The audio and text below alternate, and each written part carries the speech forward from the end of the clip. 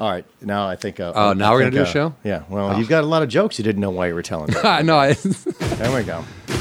but did everyone hear my marching band story? No, but you can tell it in a second. I don't think it's... Hollywood Hotel. Hi, yeah, Hollywood? Hello, operator? No. Oh!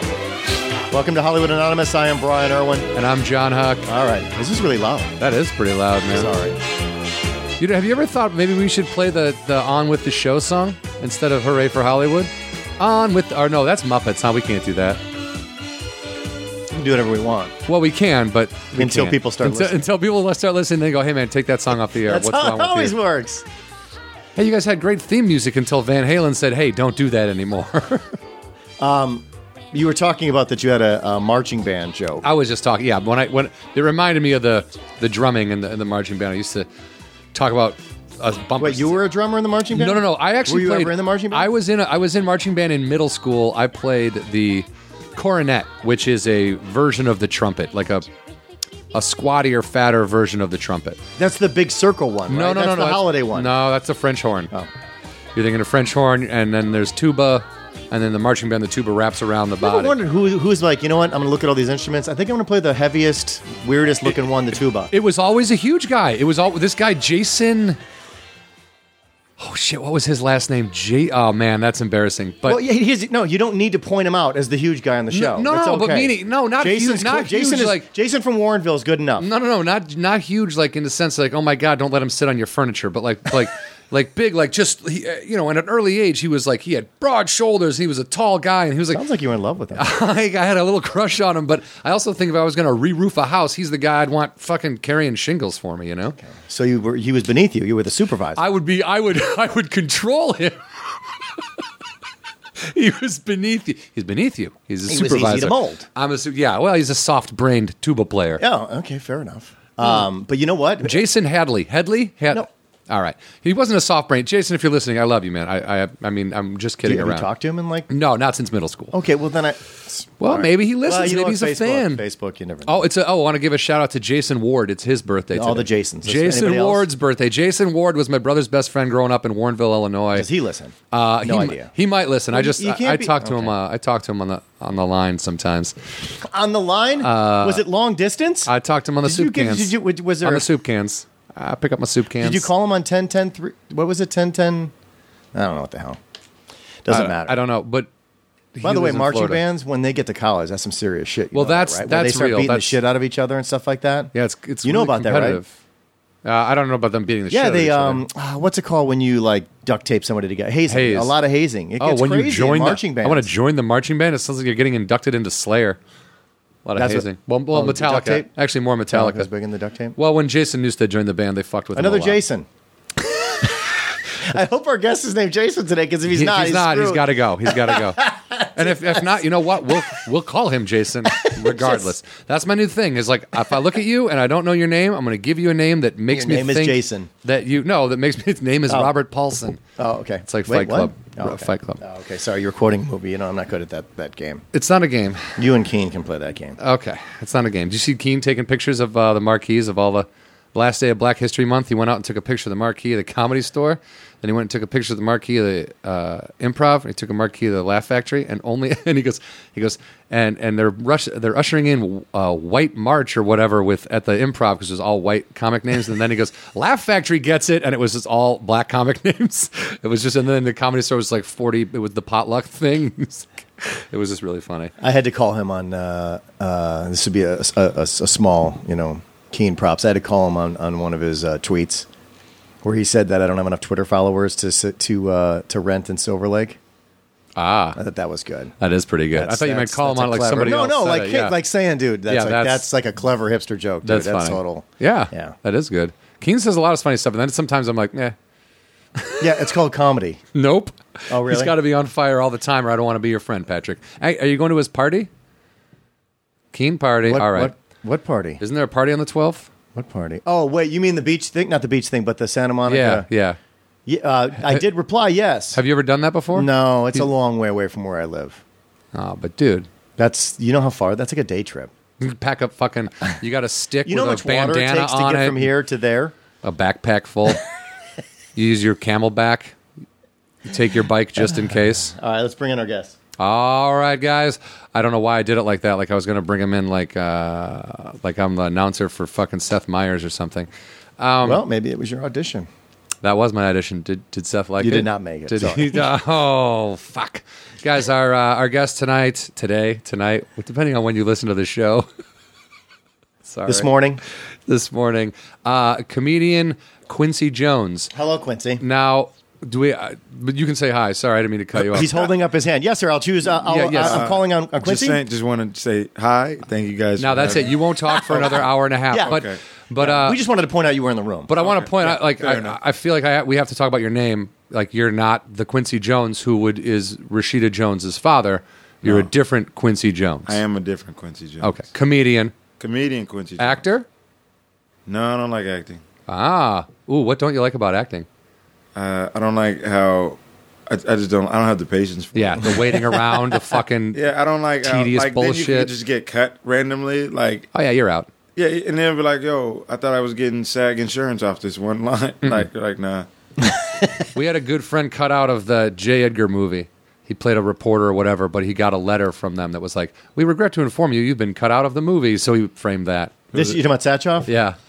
It was Well, a shitty movie though, so it's a good Oh, thing was I it really? cut. I didn't- The one with Leonardo DiCaprio. Yeah. Yeah, it was shitty. Oh, really? It was bad. So we Long in the tooth, right? Well, I noticed he wasn't nominated for that one. Well, here's the thing. It's he like, deserved. the thing about those movies, Clint Eastwood, what is he, like 80, something, like 88 or something like that?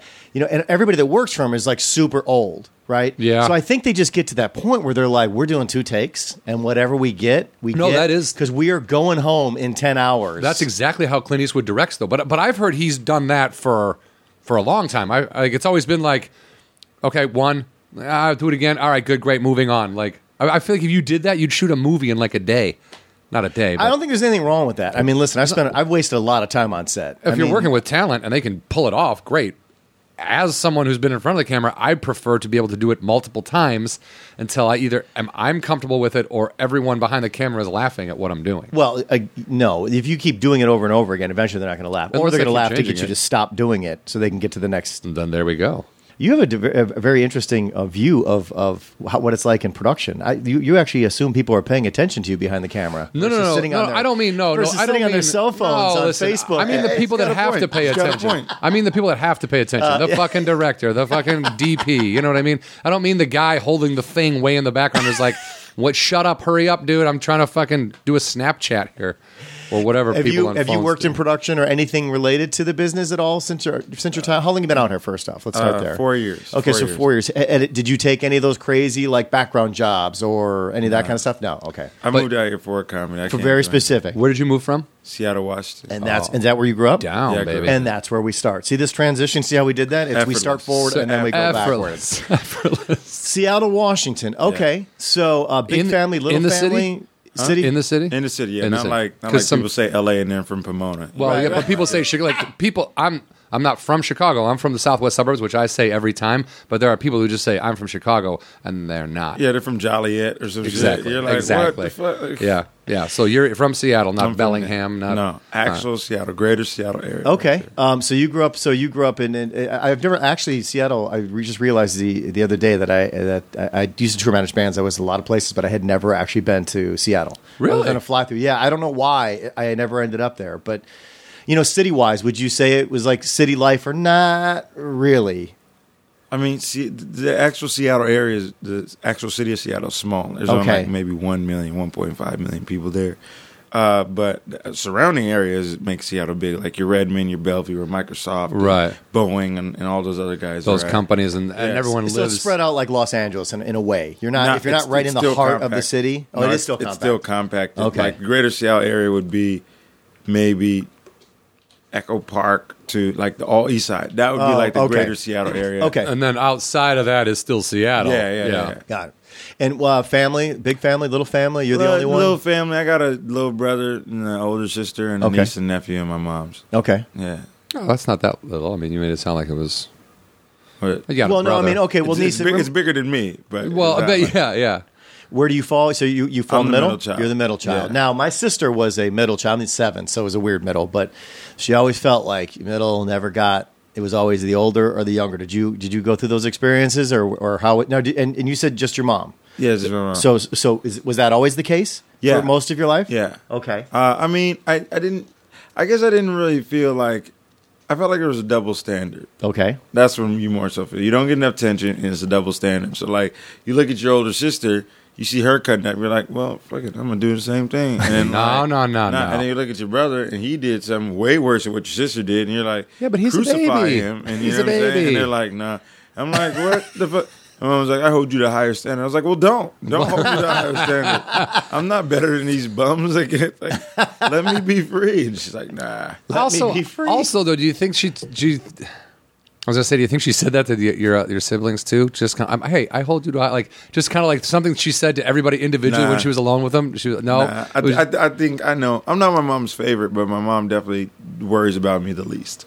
She does. Well, is that because of the way she treated you in your younger years? Well, no, maybe just because of the way I grew up and developed. You know what Okay. I'm saying? Like, I didn't really. I was always like an outgoing people person. You know, I played sports. My sister never really was that. My brother's not really that. So they, you know, socially, you had it together. You could go out and make your way in the world and Right. talk to people and figure shit out. And she knew that, Right, Yeah, right. which is, a skill that we like as comedians and people that make a living talking to you. Laugh because it's like, oh yeah, well that's. But there are some people that are just awkward. so awkward, so introverted that It's most of the just comedy like- scene. Well, yeah, but even those people know that they can get up and talk in front of a group. You know what I mean? They may be awkward, but like there are some people that just can't. Like I used to go grocery shopping with this girl I dated. Whatever. We were in a grocery store. Couldn't find the Was she in a marching band or anything? No, Or- we couldn't find the Her name toothpaste. was Jason. Jason. We couldn't find the toothpaste Jason Jason Ed. wanted. We couldn't find the toothpaste Jason wanted. So I was like, okay. So I'm watching, and finally she just goes, okay, let's leave. And I go, let's leave. We didn't get the toothpaste you wanted. We're in a grocery store. They got the fucking toothpaste. Just ask somebody. She's like, no, let's just leave. I'm like, I'm going to ask somebody where the toothpaste is. And I was like, hey, man, where's the toothpaste? We're looking for this kind of toothpaste. He was like, oh, yeah, hang on. And we followed him, and he gave us the fucking toothpaste. I was like, you're going to walk out without getting your toothpaste because you would rather walk out than talk to a stranger about who worked there, whose job it was To help you. to show you where the fucking toothpaste was. I was like, I dated a chick one time, and like she wouldn't show up to the venue by herself. Like if I was like, "Yo, I'll be there," she's like, "Just call me when you're on your way." I'm like, "Just meet me there. I'll be there. I'm running a little late." No, I don't want to be there alone. I'm like, "Just go, just go." And not fear, like, I don't want to be there alone because I don't want to get hurt. Like, I just can't, I can't This be is around a these people well-lit. myself. This is like a well lit spot. yeah, you're you not know? telling her you're not doing a show in a dark alley somewhere. Yeah, well, it was a West Side Comedy. That alley is well lit now. That is Yeah, a very yeah. well lit alley. I mean- and Wait, it's the in West Santa Side, Monica. which one? The West Side, the one not off, the Comedy Underground. No. Off of Third, okay. No, No, yeah, West Side it's called- Comedy it's is West called- Side Comedy Club, okay. West Side- Yeah. Nicole, The- Nicole, right? That one?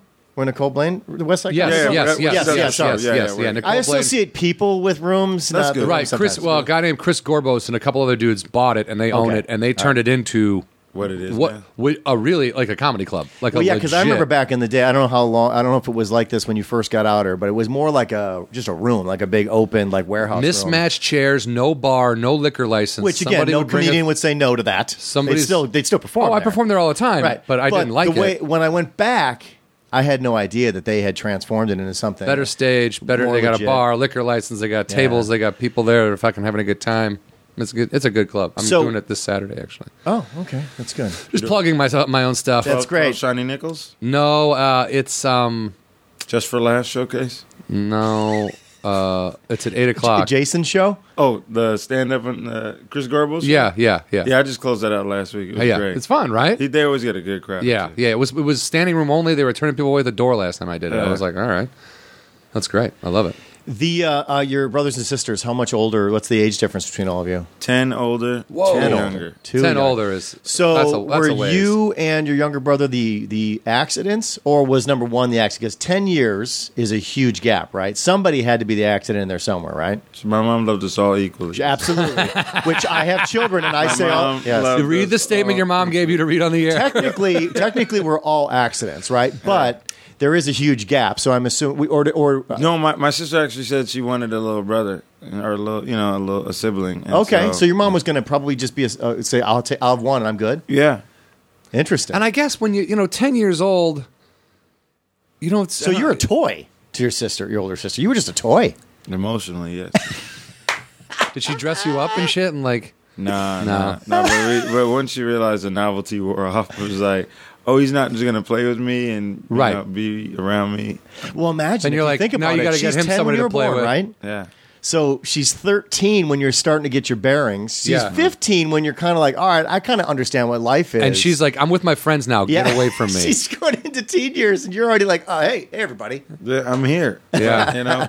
But she always felt like my mom favored me because she sent me down to live with family in Miami, and my sister in her own head has just things convoluted into me what she wants it to be. So I'm like, oh, that didn't happen, but you just let people believe what they want to believe. If it makes them happier in the end. Yeah, right? she's like, oh, you were jet setting across the country. I was like, I was 8. All right, jet I was setting. 8. I was Just jet setting. Did you have Picture an you wearing ascot, an though? ascot, a scarf, I had a passport. smoking I a wore pipe. a Greg Barron scarf, like Yeah. a baby scarf. So so very early on, Right. you did go live somewhere else for a while. And, Yeah. and what was the reason for that? West Indian culture. I'm Jamaican, Okay. and Hispanic, and so in West Indian culture, it's sort of like a normal thing to like sort of like let your kids go live elsewhere if they have better Okay. opportunities. Okay. You know? My mom's the youngest of 8, Okay. so living with her mom, my grandma, down there gave me a little more opportunity to, connect with the family and whatnot. And she didn't do that with my sister. And my brother, she didn't do that with, so it was just me. Okay, wow. Where did you said that you did not have a father. Was the father there for your older sister at the time? So maybe that situation was different, or No, we have different fathers. You do? Okay. Yeah, and he wasn't there. My mom left him, Okay. and my old man, he left. I don't know. I think it was like 7 or 8. Okay. Left. But it was like whatever. He wasn't really around consistently anyway. So He wasn't. So with you, did that have an impact on you at all? I don't know. Sometimes I think so because I think the only difference is between growing up between a single parent and 2-parent household is you have that option of Okay. another parent. You know what I'm saying? Good cop, bad cop. Whereas with moms or pops is like that's it. There's no appeal process. Yeah. It's just the final verdict. That's it. She says no. That's it. You either break the law and go out and do it anyways, or that's Or it. you yeah. So it's like, you would have loved that option to be like, let me run and buy the old man. Yeah, You know let's I'm see saying? what Dad says. Yeah, let's see what he got to say to that. But now, what about you said it's Miami, or where did you go from Miami. Florida? What about in Miami? So what was the structure like there for you? Oh, Jesus, it was way different. It was, okay. Yeah, and see, my mom's the most Americanized out of my family. she is. Ah. So she's the most Americanized, and they're all traditional. She's almost Canadian at this point, so she really Pretty was getting much. American. She was going, Yeah, that's like why physically as close to the border as she can get, right? 3,000 miles away from her family. That was a statement to me. Wow. Man. But yeah, my there it was like it was suppressive. It was like they were like it was like Caribbean style love. Like children should be seen and not heard. You know what I'm saying? Like you'd be listening to people talk. You'd be like, oh, I should say this. You're like, they look at you like, why are you? Don't be talking. Yeah, You mean why adults are like, listen, Yeah, this is not your time or place. But my mom always would talk to us, and so it was like a huge shock for me to go from an adult who kept me in the loop of things to Yeah. adults who didn't. Shunned you when you tried to stay in the loop. Yeah, you know what I'm saying. And so it was weird. And then like I always had like I went to school where my aunt taught at, and then my other aunt would come over after work. So if I cut up in elementary school where my aunt taught at, Yeah. I get whooping from her when she got off. Then I get a whooping from my aunt as a nurse when she got off. And then my grandma would be like, yo, I'm going to pray. Okay, so you only got 2, and the then- third one was I'm going to pray for your pain. It was a prayer whooping. Yeah, it was a prayer. I mean, yeah, and that God forbid if the uncles came over. Oh my God, it was so you could one weekend I got upwards of 5 whoopings. That's like a whoop train, dude. That's Jesus. just Exactly like what it was. you're just going through like when guys run Like a through the football spank field, and machine. they're like getting hands from everybody on both sides. It's the spank machine. That it was amazing. I was like, do these people ever tire? Like, How are they not worn out? yeah, like I'm putting up a good fight. I'm putting up a good tussle right now, and they're still just like I was like, all right, man. So your mom was not a spanker, if you will, I mean, depending on what I fucked up. in the early years. Before, your experience with that before you got down there, you had received maybe a couple spankings from time to time. So it wasn't like all of a sudden you went from like one situation where there was none, and then you went into this, and you're like, what the hell is this all of a sudden? No, it wasn't total shock. Okay. Like I remember. Not that it was great either And way. you didn't get Adrian Peterson. No, with the switch. Yeah. Nah, I didn't even see. Way the to welt. generalize. Was it that bad? I didn't see the welts. Was it Yeah, that that bad? was pretty bad. But again, man. yeah. But he's also NFL player. Yeah, it was, and the it's kid like- is like was 9 or whatever. It was like the kid is like Yeah, he was you know, like like 3 my or 4, finger, yeah. man. Yeah. He was so skinny, and it was like you're right. The guy's a fucking running back in the NFL. And this guy's like, I'm gonna. That should. It should be illegal. Yeah. It is illegal. Yeah, All right, sorry. I don't hit my kids, so I don't. See, But if you did, you couldn't leave marks like that. Look no, at your here- body. No, You're not strong I enough. wouldn't. I wouldn't. I had been spanked growing up. Wooden spoons, Fells Naphtha soap in the mouth. I got it. Love my parents. I understood it in that time. Right. There was a time and a place where that was kind of how things rolled. So I don't. Yeah. I'm not going to be that person that's going to go that rise above everybody and say whatever in the past. I'm going to hold you accountable forever. That kind of stuff. I don't see the cause and effect of it. Like I don't see like a difference. I had friends that were spanked a lot and they're still pieces of shit. So I don't necessarily know where the correlation is. That's all. I think it comes with the communication of it, and that's what a lot of times people, parents use ass whippings as the form of communication. But if you whip someone's ass and you communicate to them Why? because it's like, yo, you went to the extreme, so I have to give you a more extreme punishment. You know what I'm saying? And to me, like, I got it. Like one time I got caught stealing from a store, and it was with my brother. So you knew. And so I knew, and then my mom, she whooped me passionately, like furiously, feverishly. With a Yeah. message. It was even in the hand was a message. Yo, right? it was a belt. It was like it was like strip, Okay. butt whooping, like accuracy, accuracy, velocity. Like she had like it was a point where like Aerodynamic. I understood where like stealing. All right, I can't do what I just did. Was it the last time you stole? Of course not. Of course not. But I got better about it, and that's what you're supposed to learn. But also, That's your message. How to do it and not get. You buy something and then you steal other things. Those are the rules. We've all been to Target. Don't play stupid. Don't judge me, Hollywood Anonymous listeners. oh, trust me, they're the last people that judge. Someone is listening to this in headphones in a store right now that has actually got Like, something. right? In their, They're like, buy something and then steal. Got it. They got Jason Ed's toothpaste. They're like, Yeah. I knew it. Yeah, I knew it. should've- I Buy should've- one, get one free. You know what I'm saying? Put it in my pocket. So how long did you live down there, and how many other kids were living with you at that time? it was just me and my grandma because my mom's the youngest of 8 kids. So all my other cousins are older than me. Okay. So they're all like Like a lot older. Yeah, they're all Like a lot meaning older. that old to the point where they were in high school or not high school, but college. Yeah, older. Okay. Yeah, older cousin. I think I got a cousin closest one in age is like 36, 37. Okay. So now, and it's weird because when you're younger, it feels like the gap's closer, but you get older, you're like, you're 8 years older than me, Dude, yeah. That's it. That's it. You're 2 Olympic cycles away from me. That's what yeah. you're So saying. what you're saying when you get older, the gap closes because you're like, Yeah. we're not really that far apart, right? But I mean, But as a kid, it's like, oh, they're bigger, they're Massive, yeah. well, dude, yeah. Me and my fiance joke about this. Like, we're 8 years apart. So when I say stuff like, "Oh my God, when the Goonies was out," she's like, "I was a fetus." Like, you know what I mean? Like, oh right. When I'm like, "Hey, where were you for Red Dawn?" She's like, "I was 5." What are you talking about? Like, There are pop culture things that there's a disconnect in, I think, but like just but also, as you get older, that pop culture gap kind of closes because, and at least for people like us who are kind of in the industry and involved and around, you see, even if I don't want to know who Justin Bieber is, I know who Justin Bieber is. You know what I mean? Like, but so that kind of closes. As when 8 years is not that big of a deal after a while. It's just like, But it's weird. You have to pay attention to the present and the future. People don't have to pay attention to the past. Isn't that weird?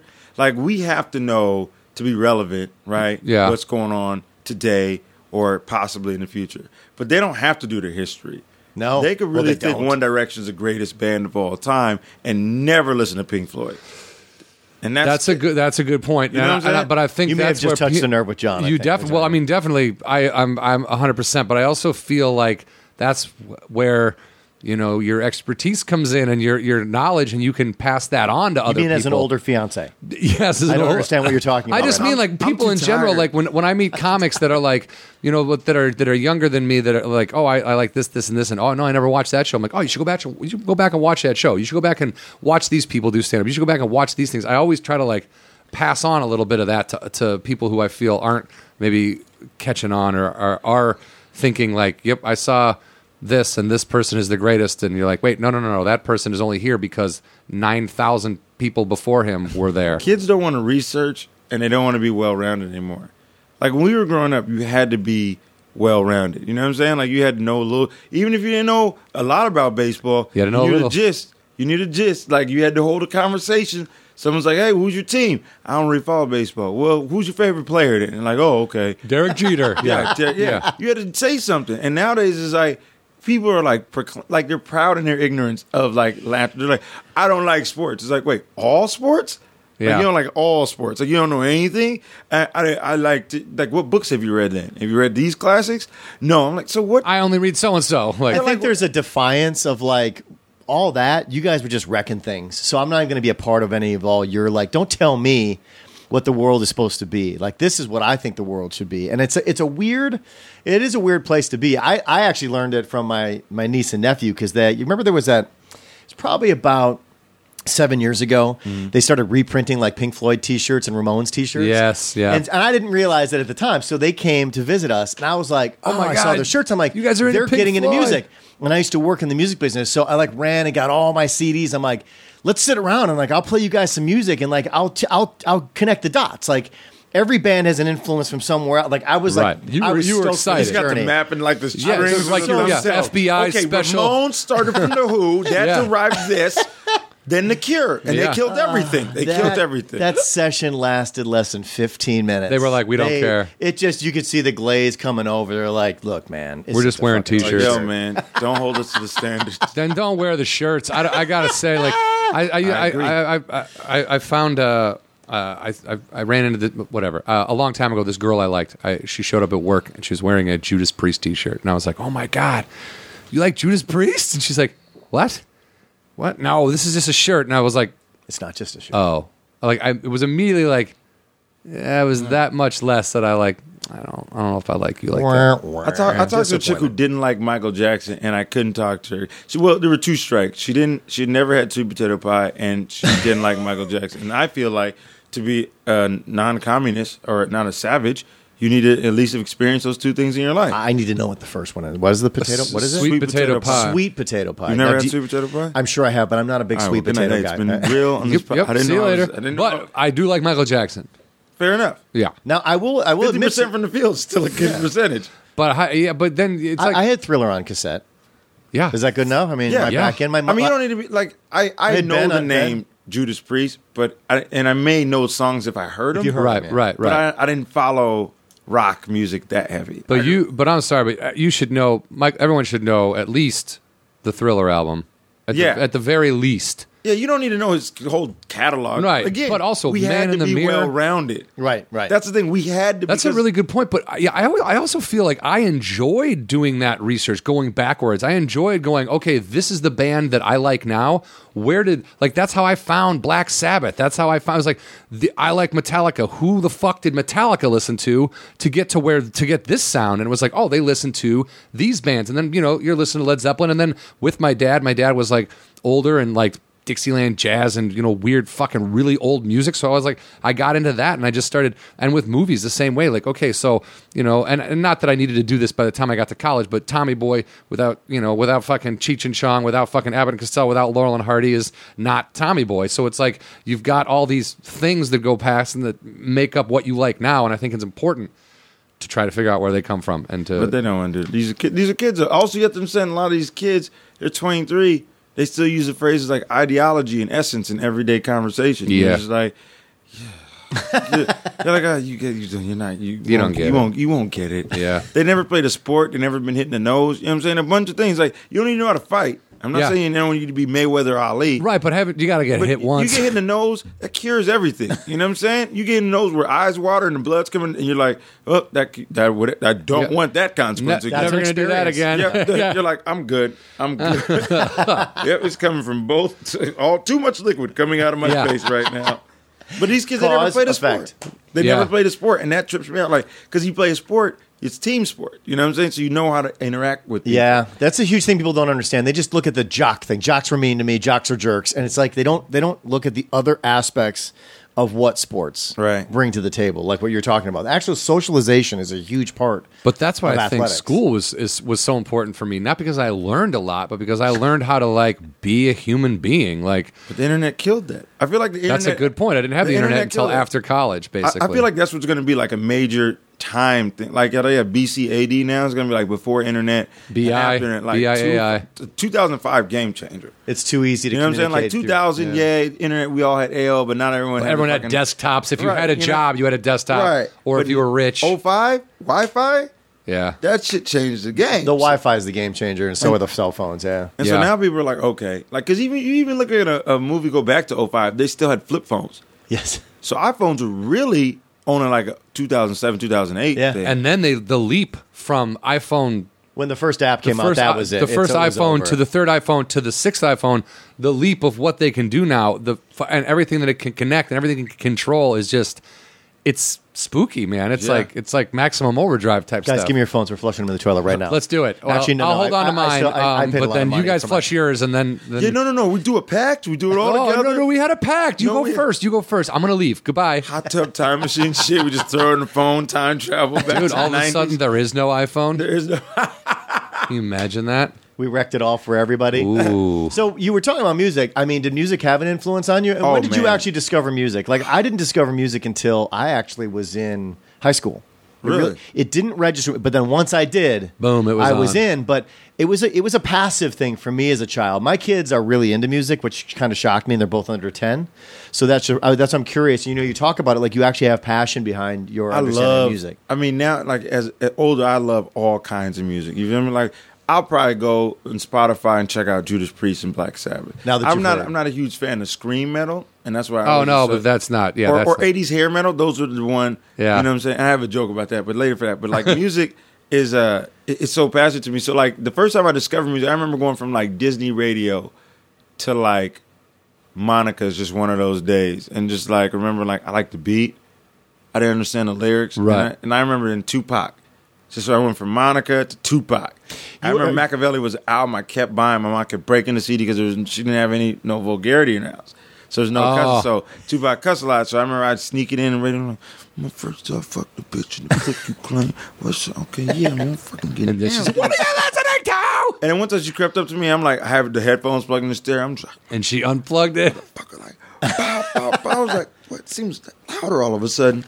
And then she like takes off the headphones, like, oh no, oh no, I know this is. And then like this is when CDs were like $20. Oh, dude, it was to When, buy a what, CD. when were you born?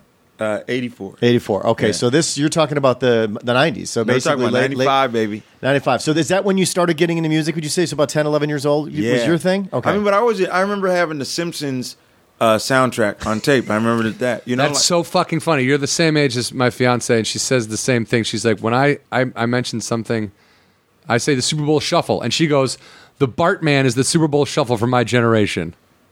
I wouldn't say that, but yeah, I get. What Sorry, she, John, I sorry. get. Then I get what she was trying to go with. Well, yeah. But yeah, no, but I mean, I remember that, but I didn't like pay attention to it. Like I remember, that's not where your passion was yet. rap was my rap and soul. Okay. My mom had like endless like discs of Motown music. Oh, nice. So like I grew up, like I remember the song Money.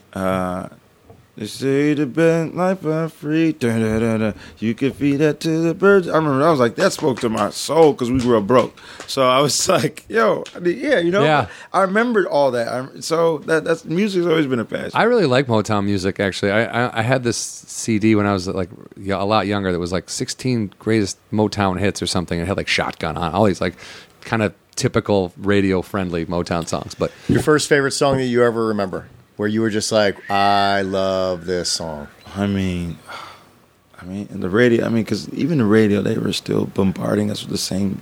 I guess maybe when you Over had and over when and you over had and over control and of over. music, When I what had was a control- song that you were like, this is always gonna, I'm gonna take this with me forever?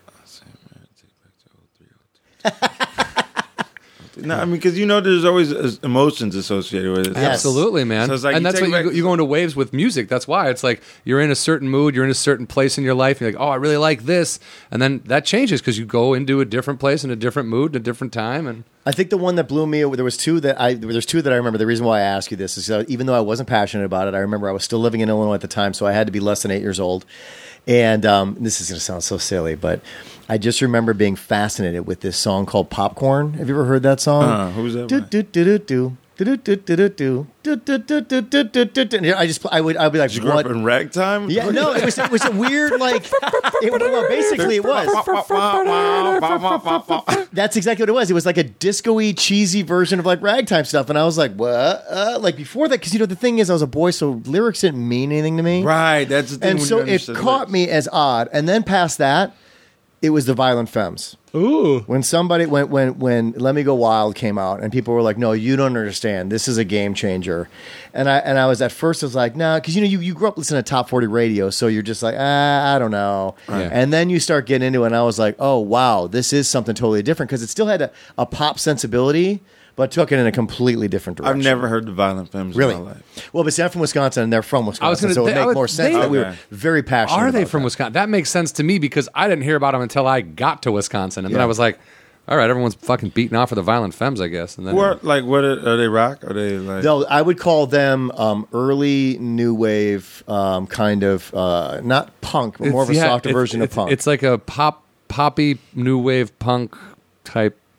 Are they vibe. worth the checkout? yes. Yeah, Okay. yeah. They're It's fun. very They're fun. simplistic music. There is a bass player, a Why guitarist, and a can't I drummer. get That's it. just one kiss? Why can't I get just one kiss? Sounds like not the. I feel like it's a stroke. It- Well, they're there's a- probably there- influenced by that. there's- That's when you there's start. definitely a That's the little whole bit thing in about there. me and my nieces and nephews. I'm trying to take them back, going, all right, here's how it all works. Yeah, and if they you go, like yeah, the yeah, Strokes, yeah. check out these four bands Right. who they've. But just those lyrics were like, I could totally see the fucking lead singer of the Strokes, same fucking lyrics. I mean, that's when I don't know if you remember the band Wolf Mother, but like Wolf Mother came out and they were like just a throwback band to like early '70s fucking kind of like stadium rock. It was cool. Wolf Mother? Yeah. No, I never heard of Wolf Mother. I'm Tell sorry. you all the story about the Joker. You're gonna and have the so much thief to and the Google knight. later when you You're like, That's- fuck but that this sounds- white music. No, dude, I'm just Google white music and Wolf Mother. Oh, all this shit just came up. This is what they were just picturing me and Brian going. Wolf Mother. We just love came to- tunes. Wolf Mother chooses all the Oscar nominees? I don't understand this. They had a lot of pull. They were very influential. They're all Jewish people. They were all Jewish kids, and they came out with Wolf Mother, and that was like a shout out to their moms. So we'll go back. We'll go back to. So how long were you in Florida? Oh man, I was. So you said around 8 is when you went down. Yeah, maybe about a few years. A few years. I was down there for Hurricane Andrew. Hurricane Andrew. Ooh, that's a big one. Yeah. Would that scare the crap out of you? Like, was it that kind of like big of a deal? Hurricane Andrew was bad. Like, I can begin to understand Katrina, but I could fathom because Hurricane Andrew was my Katrina. So Okay. it was leveled all of Florida, like to the point where like there's still. I went down there a couple years ago, and trees are still just now really growing back to where Really? they were. You In know what I'm certain saying? parts, yeah. Yeah, in certain parts you'll see like pockets of like parking. We have like cement parking lots here, but it's just like crabgrass and like tree stems. Just like you could almost climb to the top of them. Wow. And did it affect your family? Oh, yeah. Where you guys lived? I mean, did it tear your place apart? Like, what? Like, how much effect did it actually have on you guys? Where you We were living in a school for a bit. You were. Oh, so it tore your whole place down. Yeah, Okay. it hit hard. Like we were in an area called Kendall, my grandma's house. I was living with my grandma. We were in Okay. an area called Kendall, and that it hit really hard. And like afterwards, we built onto the house or whatnot. But I'll never forget that hit. And I was like, Where were you at the time when it hit? Did you go? Were you at? Did they send everybody to an Yeah, emergency? you probably place, or- evacuated. yeah. First. You did. Yeah. Okay, so you evacuate. Okay. Yeah, but it's like you come back. I mean, and it's like hurricanes are scary because like tornadoes happen like that. Like they're pretty fast. Yeah, You know it's what I'm like, saying? oh god, So- we're having one. Oh god. Yeah, okay, yeah. It's like, oh shit, all the damage is done. You know what I'm saying? But hurricanes are like wind. It starts with wind, and then the rain comes in, and then once the rain starts coming in sideways, you know you're about to hit, and it just bombards you for like 3-4 days. Yeah, Like, it's just relentless. It doesn't stop. It doesn't stop. And then most cities don't have proper draining systems. That's why in LA, whenever it rains, it floods. Yeah. Because our drain system's like, it never rain. They listen to one Eagle song, Yeah. and they're like, yeah, well, I think that sort of sums up all the work That's we gotta it. We're do. good. Yeah, we're good. Signing off. And Yeah. then it rains for like 5 days. It's like, well, I mean, Jesus. It's like standing water up to your fucking, like, what the fuck is this? How come we can't have any hurricanes here? or how come we don't? I think humidity and not enough wind velocity. Like, Okay. like we're also pretty far south. Southwest is different than south. Actually, Florida is further south, so it's more Yeah, so into the yeah. Caribbean, so humidity plays a factor and whatnot. So. Okay. I'm glad he answered that question because I was looking at you like, seriously, you're going to answer a meteorologist question? You're going to start talking about meteorology? In all I just started. actuality. You know what? It's the first time I've really thought about it because I'm like, the East Coast gets whaled with hurricanes Well, all the time, and I'm we it's live your right on the environment. ocean. And We don't. do, but it's a different ocean. It's a different Right. environment to where they are down there, and what the Gulf Stream and all those things, what they create. If you were holding the Pacific Ocean and the Atlantic Ocean off a cliff, and you had to drop one of them. Just kidding. What? You never heard that? Like, if you were holding me and so off a cliff, and you had to drop one of us. Sounds like your girlfriend's been testing you, bro. You gotta. I always say, that sounds she's like a fiance question. Like, if you were holding me and Jason off a cliff, who would you drop? if you had Judas Priest and Jason in one hand, Ooh, and me in the other. I'm Right. sorry, Babe. I need Judas Priest and Jason. Jason plays the tuba. Jason, can you play a tuba? Can you play the tuba? She can't play any instrument, All right, so- then, Molly, you gotta go. It's been Molly. real. Just give her the whitest name. All right, Molly. what? Is your fiance white? Yeah. I think you answer. Oh yeah, of course, absolutely. Yeah. That's not how I answered. I can't upset my family. No, I That is cannot. not how I answered. I don't have time That for is this. not how I answered. No. Warrenville does sound like you might have family members like that, though. Not immediate family, not actual blood relatives. No, but I do have family members. I know you Trump got a relative. West Virginia uncle or It's cousin. not even. Yeah. Yeah, it's like a cousin's husband. Somebody yeah. in your Yeah, family it's like, votes for Trump. what? I heard Huck had sex with a black one time. What fuck? It's not quite like that, but it's not. No, not your family, like not West Virginia. Unlike That's- that. Well, that is West Virginia. Yeah. I'm not talking about your family. I'm talking about this West Virginia scene that we just painted. That's very accurate. This Bob Ross, West Virginia saying that's now got racists running amok.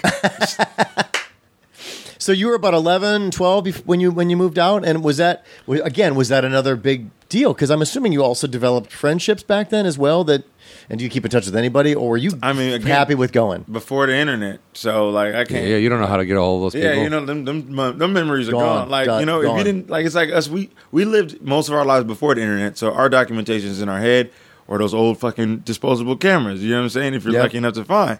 Nowadays, it's Instagram. Everything's well documented, so I don't have pictures of me in Paris or when I traveled in the early 2000s. You know Yeah. what I'm saying? So there's that. But yeah, I mean, I was ready to go because I missed my You were. mom. Okay. I'm very much. I love my mom's. Like I guess I'd almost be like a mom's boy. I talk to her like 2 times a day. Okay. You know, but now I'm busy, obviously. But you know, but Back then, Right. you stayed in touch. Yeah, I mean, a lot we of wrote- that would have been long distance back then, right? A long distance phone this call. is before 10-10-220 too. Yeah. That was where you got You had to 20 call- minutes long distance for 99 and cents. different time zone, 10, right? 10, different times. 220. And if I'm not You mistaken, got to remember AT&T, baby. Those were the Dude. days. Dialed down the middle. and you had to call at certain times Yeah. in order to get the best rate. Time zone different. Yeah, Oh, what are you calling me now for? Are you crazy? And people like, even when cell phones, they go, "Oh man, I don't call. I'm out of You have minutes." to understand, dude. I'm there's out a of whole minutes." generation of kids that got in a shitload of trouble for making expensive long distance phone calls. Yeah, Do you remember That when doesn't even cell phones exist first anymore. hit? Remember, like when cell phones first hit, like people would try and cut down. They'd like make one long word run on sentence paragraph. They'd be like, "Hey, John, gonna be late." No spaces because they don't want to use their characters. I remember a few people doing that to me and being like, You're like, "What?" This is when the Nokia, when they had like the small Nokia phone, And it was you "Hey, had to press the running late, button da-da-da." 3 times to Yeah, get yeah. to the letter you wanted, and you're They were like, like, I'm playing Snake on my phone. Sorry, Dude. I can't. "That was the Nokia with the nub on it, right? The little nub antenna. Yeah. That was the first phone I ever had." Yeah, it was great, man. I got that phone. That phone was. I was just talking about this the other day. I got that phone in the mail. All right. And then nobody knew I had the phone. So nobody had the number to the phone. So there was absolutely no chance, not a chance in the world that anyone that was trying to reach me would reach me on that phone. I still put it in my pocket and went to a party that night, got so and kept pulling it out to look at it. Because I was like, I've never had a phone before. I was like, I have a phone. I could call somebody if I had anyone's fucking number, which I don't. Someone could call me if they had my number, which they don't. Then I got blackout drunk at this party and then walked home and fell on the phone and broke it. Yeah. Woke up the next day and the screen was shattered, and I was like, why did I take that with me? Like, there's no reason to do that. And I had to send away for a new one. That was your just in case. You know, that back then it was a just in case. Just in not case. an Well, emergency but that's why I situation. bring it. That's Sounds really like why I bring my sex life phone as a now. kid, just in case. Just in case. I better bring this rubber. Just in Better case. bring it. I think that was everyone's sex. Yeah. Sex was so random for us when we were growing up. It was like a treat. It was like Christmas came early. She wants to sleep with me. This is gonna happen? Are you fucking Yeah. kidding me right now? Wait, let's not get too excited because she might say no. Let's not get too excited. He's like, no, I'm ready. I'm like, well, it's too late now.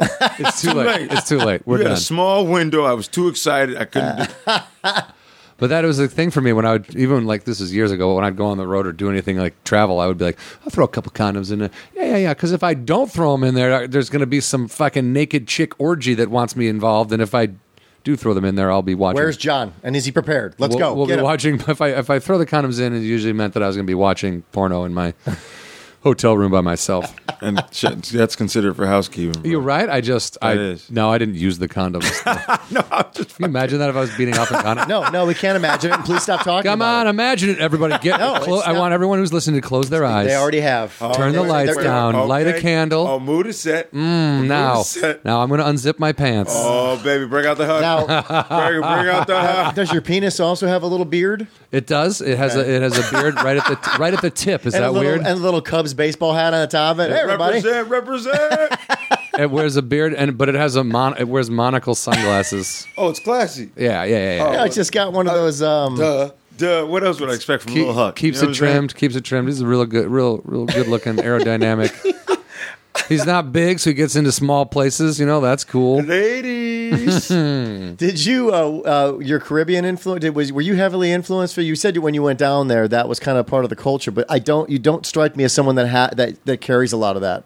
I mean, Am I wrong? Am I misreading you? No, I mean, I guess I wasn't like immersed in it as much Okay. as my family because like it's sort of like you got to be around it a lot for it to be a part of you. Okay. And you You were know kind what of from Seattle, coming Yeah, down to Miami, right? And there was always that like, oh, this is our cousin from Seattle. It wasn't like this is our cousin. So they didn't try Right, to. They didn't had try to to add immer- that so people knew you were different from a different place. Like, Right. this is our cousin from Seattle, so if he does anything weird, it's Exactly. because he's from Seattle. Yeah, not because he's our cousin, but Yeah. because he's from Seattle. And Right. so I remember like back then, I felt like Seattle was so much further than it really was. It's like they're like he's from Seattle. I was like, that's near Alaska. I think I'm from Alaska.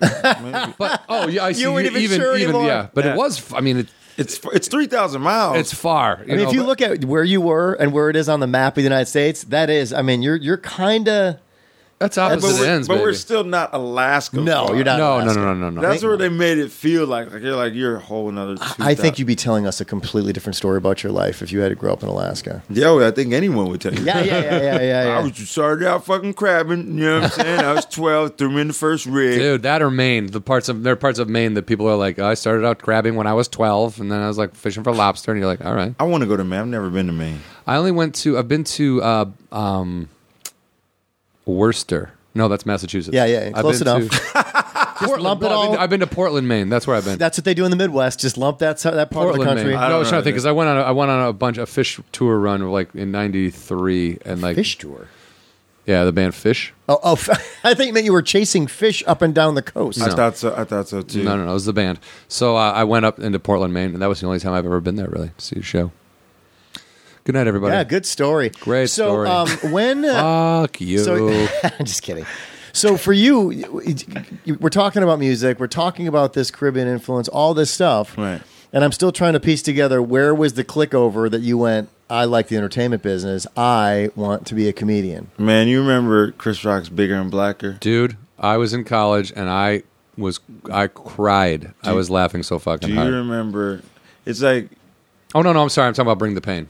Bring Pain? Yeah, you're talking about a second one, Bigger and Blacker. Yeah, Bigger and Blacker is just no sex in the champagne. Yeah, yeah. And it's like, remember, there's no sex. Yeah, she might say you'll have sex, and there's a champagne room, but you'll never have sex in the champagne room.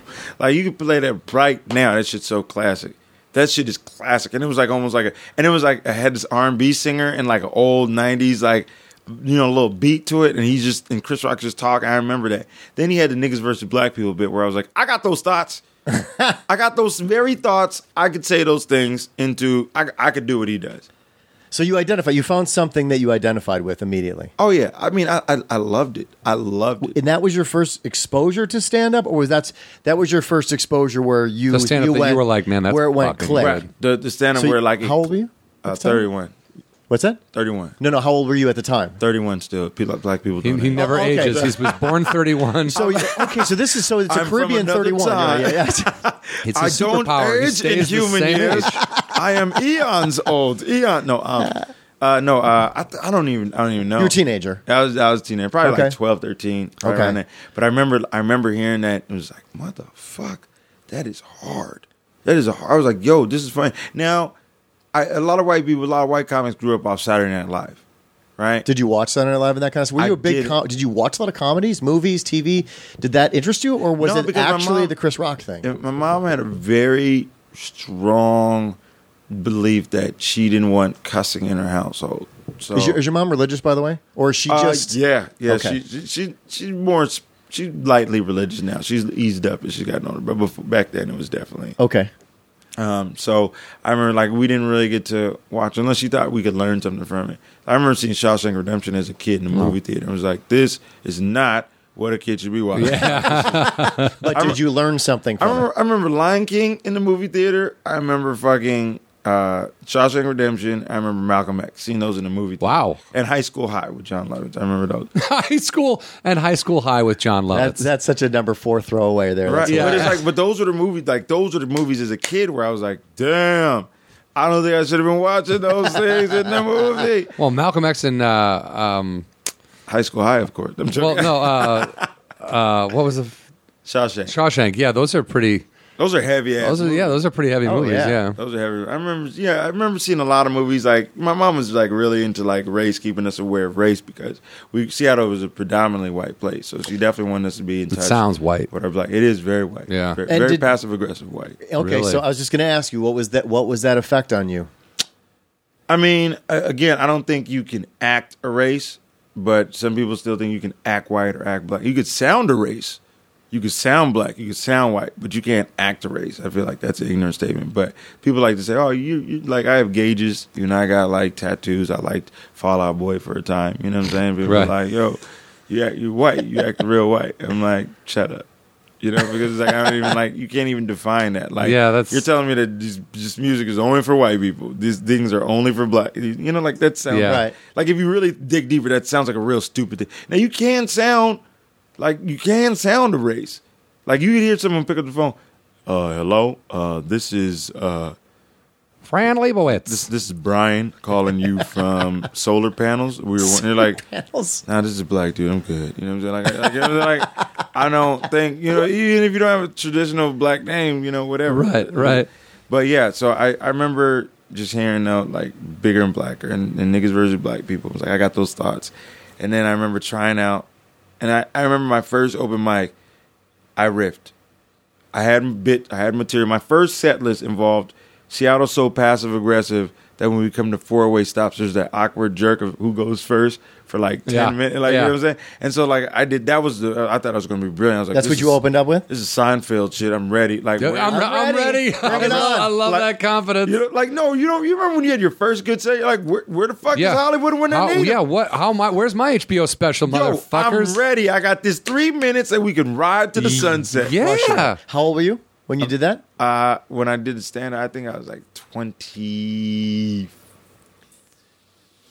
21. All right, so there's almost a 10-year gap when you discover it, and how did you?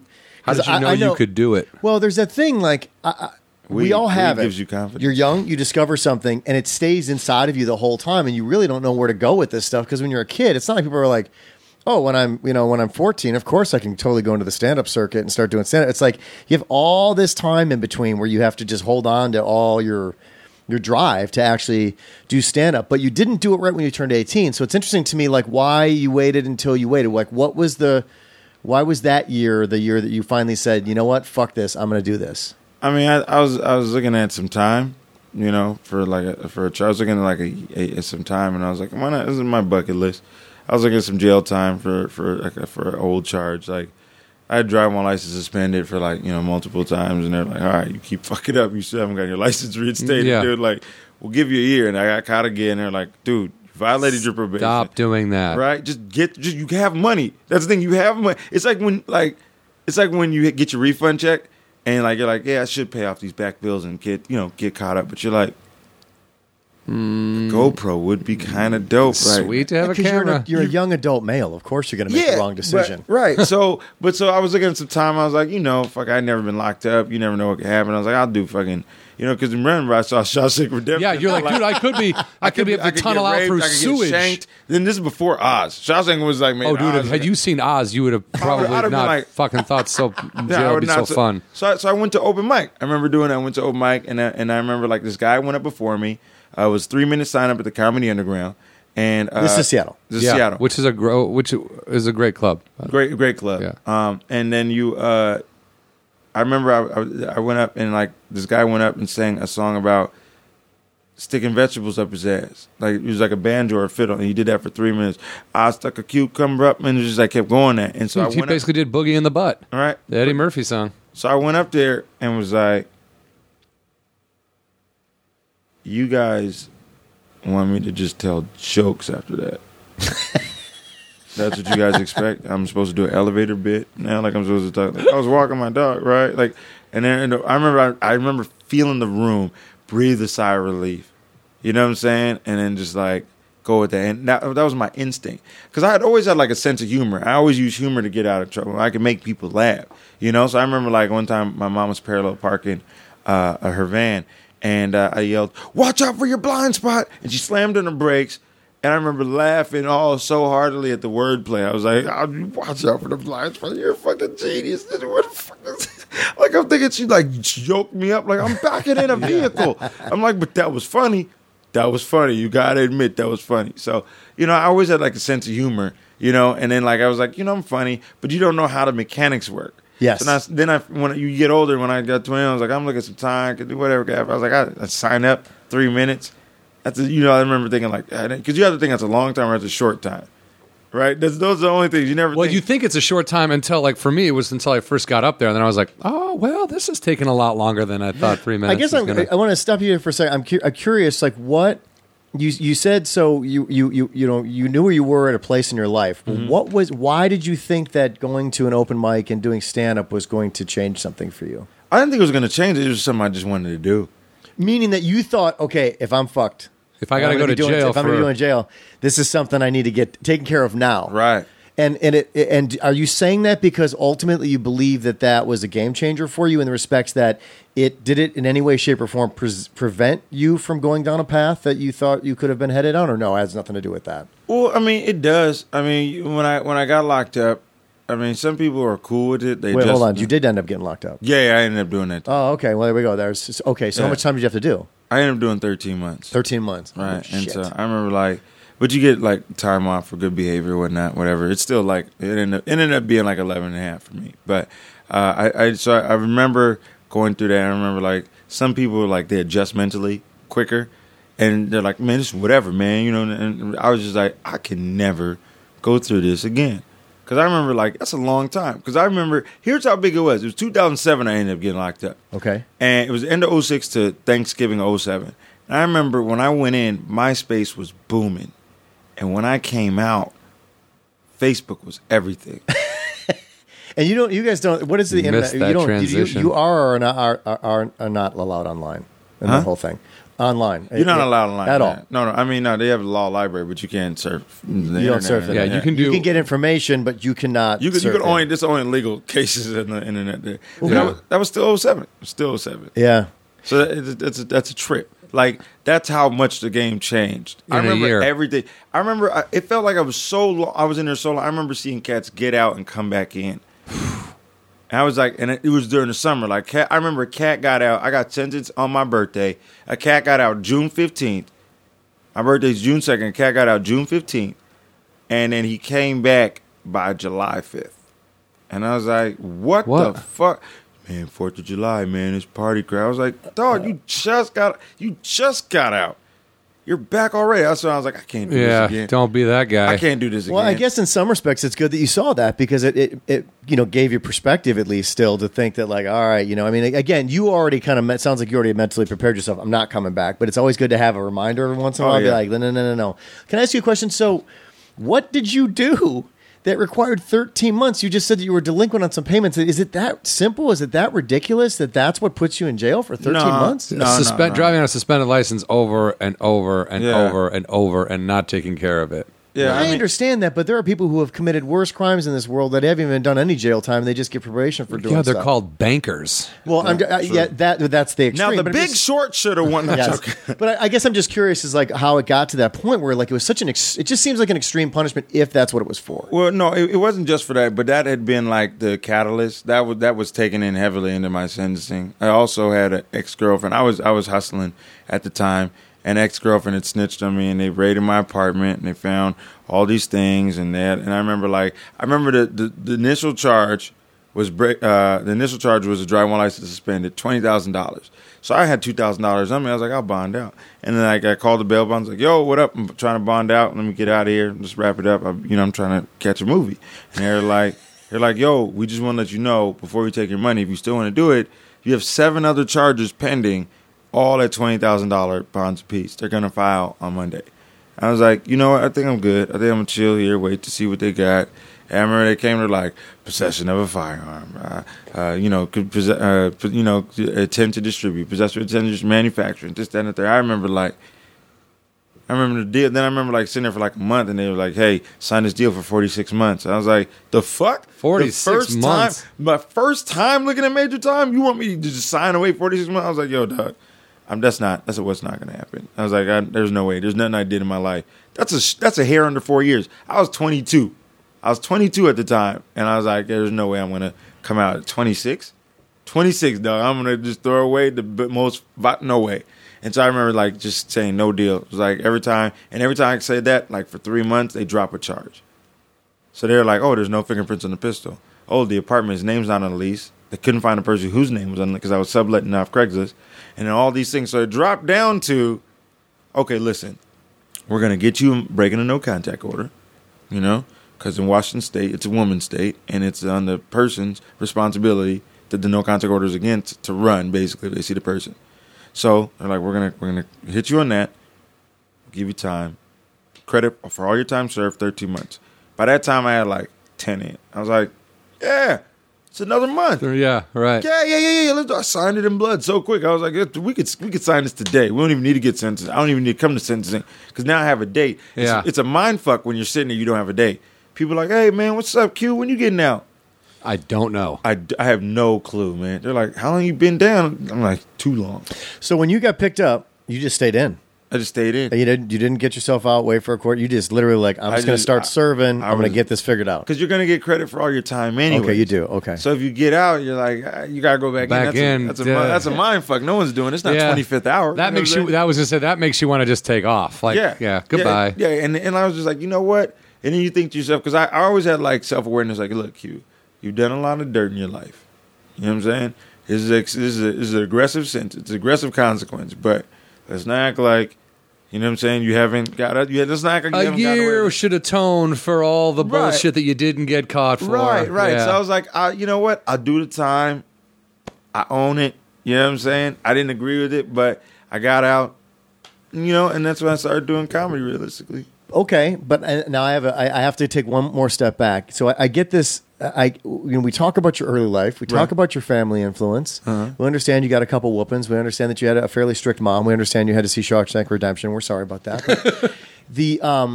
But nowhere in your love of music. But no, there was like this weird pocket where obviously all of a sudden you became, I guess, a quote unquote troublemaker. Like what happened? Like how was it something that slowly spiraled in that direction, or because it seems like you poor. We grew up like bro, like I remember like. And like my mom, and not poor, like we didn't have food, or like my mom always had clean clothes. But you understand, I grew up in the height of black consumerism. You know what I'm saying? When if you didn't have a Tommy Hilfiger jacket, a Nautica, a Helly Hansen, shoes, you know what I'm hats, saying? The Jordans, like you didn't have that. And like in the black community, that was what sort of defined you. Okay. So I remember I didn't want to keep getting clowned for having Payless shoes. You know what I'm saying? So I remember like, okay, I got to figure out how to. So I had to get some money. So I hustled. So for me, it was like I got the money. Once I got the money, got the fly gear and everything, then you're just trying to maintain that image that you're presenting to the world. What is your mom thinking at this time if you're coming home? Or did you hide the clothes from her and stuff like that? I remember I had to hide the clothes for sure. Okay. I remember the first down jackets. Yeah. Because you grew up in the cold, too, so you probably remember the first down. Like, Yeah. But I remember getting mine, man, I was like, how am I going to hide all these feathers, Doug? How am I going to hide all these motherfucking feathers? I remember I had to like put in my backpack, and when I remember my mom was like, "Where's your jacket?" And I'm like, so I sometimes had 2 jackets, but I'd take that, put it in the backpack, and walk to school, high school, middle school, like, oh, Q got that down. And so, that's what it was. So for me, it was like, my life is broken down into phases for me. It's like, I played hoop seriously. I did spoken word poetry seriously. I rap seriously. I hustled seriously, and I do comedy seriously. When you say seriously, so we're going to go step by step in some of these here. Oh, We'll remove the hustling part. So it all makes sense. Like what you're kind of explaining, I can understand where that all went. Spoken word. How old were you, and where were you doing that? Man, I remember I always loved words. Like, I think that's, for me, it's why I do comedy. I'm good with words and people. Makes sense. If you put a math problem and a gun in my head, I'll pull the trigger. Oh, yeah, dude. I would couldn't. shoot myself in the face before I look Real at talk. math. They're like, Yeah. figure out algebra. That's it. Nope, we're done here. I'll swallow a bullet. Bye. So words and people. So I always had a way with words, and I used to always remember reading poetry. I remember like as a kid in like third, fourth, maybe second or fourth grade, wanted to read the book "Are You There, God? It's Me, Margaret." And I remember the librarian was like, "You shouldn't read that. You should read Boxcar Children." I was like, "But I like this book. You know what I'm saying? Like, I want to read this book." She's like, "Well, no, boys don't read that." I was like, "What the fuck is the book about?" Like, now I'm curious. Yeah, right. What is it? Just like big pussies? What is like, this Menstruation. What are you holding back, It's all about Margaret? menstruation. Periods. So I remember that, but like I remember just like writing poetry, like I remember just describing things, like appreciating nature and whatnot growing up. So I remember writing poetry. That was what really did for me. I loved. I was pretty successful in that as well. And like what age? That was more so middle school, high school. And did you do stuff like? Did you do talent shows and all that kind of stuff? Or did you dabble in any of that stuff? I know you said you don't like acting, but No, people always recognized the talent for me and sort of did the work for me, like the submission stuff. Yeah, You know what I'm saying? Like a teacher would be like, she'd read my paper, like, "You're really good at writing. You should submit to this address. I'll submit it for you." Right, and I'm That's good though. That's great. There was people out there that did that. That is very very cool. Doesn't happen to everybody. What did you use a different name when you did spoken word? Yeah, man. I mean, Quincy Jones is a stage name. Okay, all right. My real name is Kwame. Okay. Oh, okay. Yeah. Same last name? No. No. Okay, so you've changed that. Okay. I'll tell you the story for that. The reason why I chose Quincy Jones was because I had an ex-girlfriend at the time, and heard on social media I was about to do comedy. So she messages me. He's like, "I'm going to come down and boo you and throw tomatoes at you." And I was terrified. Okay, right? first off, who's still using the fucking phrase "throwing fucking tomatoes"? That's not since it's It was the vaudeville. early 2000s, Yeah. Brian. It was rough times, okay? We're still doing tomatoes though. Hey, man. I want to know who the They last didn't person have- got a tomato. They didn't have Roma organic tomatoes like I down thought they here. throw Like, dildos now. No, Yeah, maybe some of those alt clubs. So anyway, so interesting. So Okay. I was terrified because not only is it an ex-girlfriend, it's now also someone who knows, you know what I'm saying? Someone you've Yeah. been intimate with, and you're like, that would hurt. If she's like, "Oh, you're not funny. You suck. Yeah. You suck." Yeah. And so I remember going to open mic, and this isn't the first time I went up. This is like when I decided to do it seriously. I was like, "Yo, I just want to sign up as Q." He's like, "Well, dog, we don't do one letter or we don't do that." I was like, What if that was your real name? He's like, nah, what is it? Is it like Quentin or is it Quincy? What is it? Give me something to go with. I was like, Quincy. He's like, "Well, what's your last name? What is it?" And I was like, he's like, "What is it? Jones?" I was like, "Yep, That's it. You made it up that quickly. Jones." I was like, she's never going to think to look for. Now, in my brain, I was so nervous. I never thought that she would recognize me on stage. You thought that she wasn't going to know who you were, but that if your name was spelled on a list, that she would be like, "Oh, I got to get out of here. He's not here." Right. I thought she'd look at this and be like, "Oh, these are all the comics going up." No, okay. You thought Not she here. read the list. But then she would see you. And then I didn't think that far ahead. I was too busy thinking of my passive aggressive 4-way stop joke. Like, Yeah. You didn't start looking up pictures of the real Quincy Jones to like maybe try to make yourself look like him so that she would be like, "Oh, it's just Quincy Jones on stage." yeah. This is not the first time on stage, but this Right. is early on. Yeah, this is when I first decided to start doing comedy. When you went after you went, all right, this is something I want to pursue. Okay, Right. so she did end up going.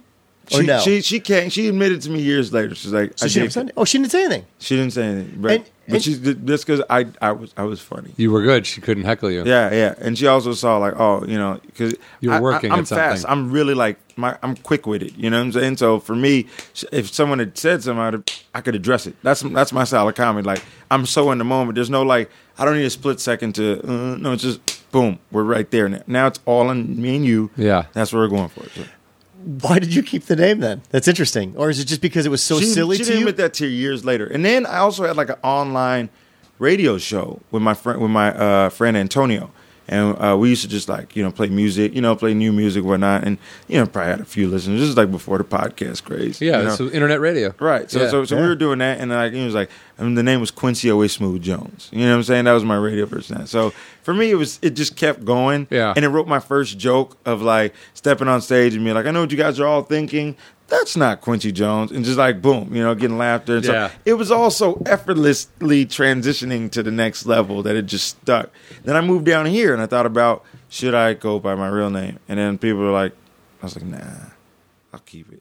And now I'm getting a little traction. It's like, I got to go by my, because now I'm about to get potentially on TV. Right. And I got to go by my real name. Because then You do, yeah. I do got to go by my real name. I do. Because Quincy Jones will be like, hey, dude, you can't use. Well, not only that, but it's SAG shit. Well, it's not. So you didn't legally change your name. You just literally been on the fake run for so many years now Right. which is hilarious that you were on the run from no one. And you're still watching. That's what I You're love still about waiting it. for this girl to come and see you and throw tomatoes at you. No, I mean, She's cool. You said she's cool with it now. She's okay. cool, but at that point, I was just like, I mean, everyone been so knows long. me.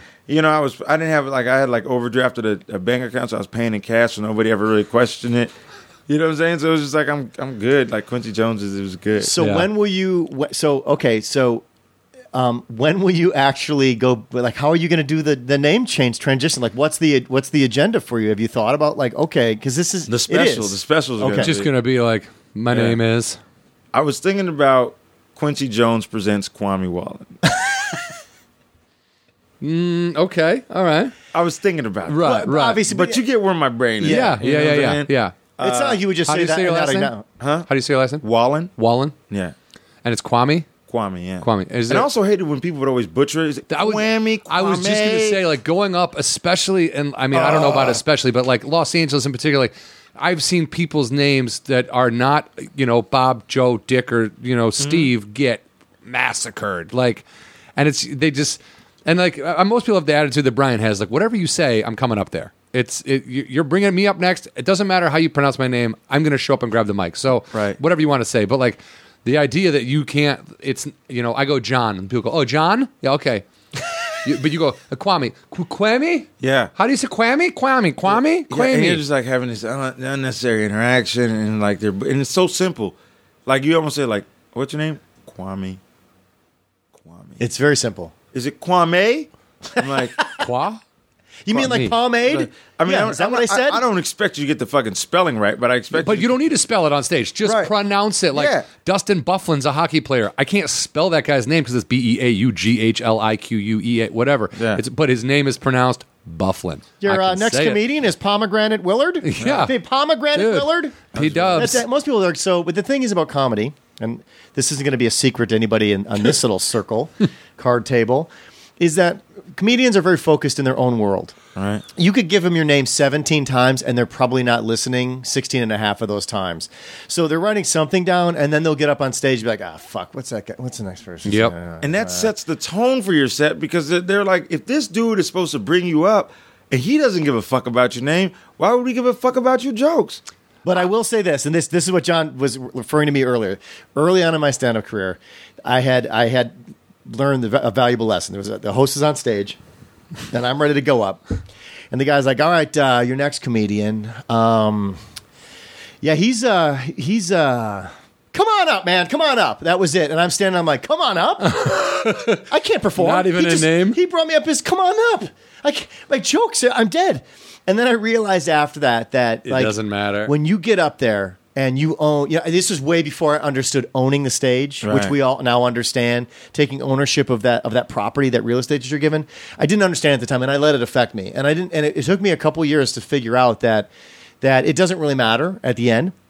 that they can say whatever, and you know you're still going up there. You know that no one's going to stop you from doing what you're doing, and you just go up and you do it. And in the end, it's your job, right? If you think about it, it's your job to get him to remember you. Like that's ultimately what just because that guy butchered your name doesn't mean you can't go up there and blow him away. Because somebody is going to. People are always going to fuck up your name. That you know that. That's why you stuck with Quincy so long. So it's like, well, at this point, butcher it all you want, but I'm gonna fix it. You're gonna remember it. You're gonna remember it. And so, but now.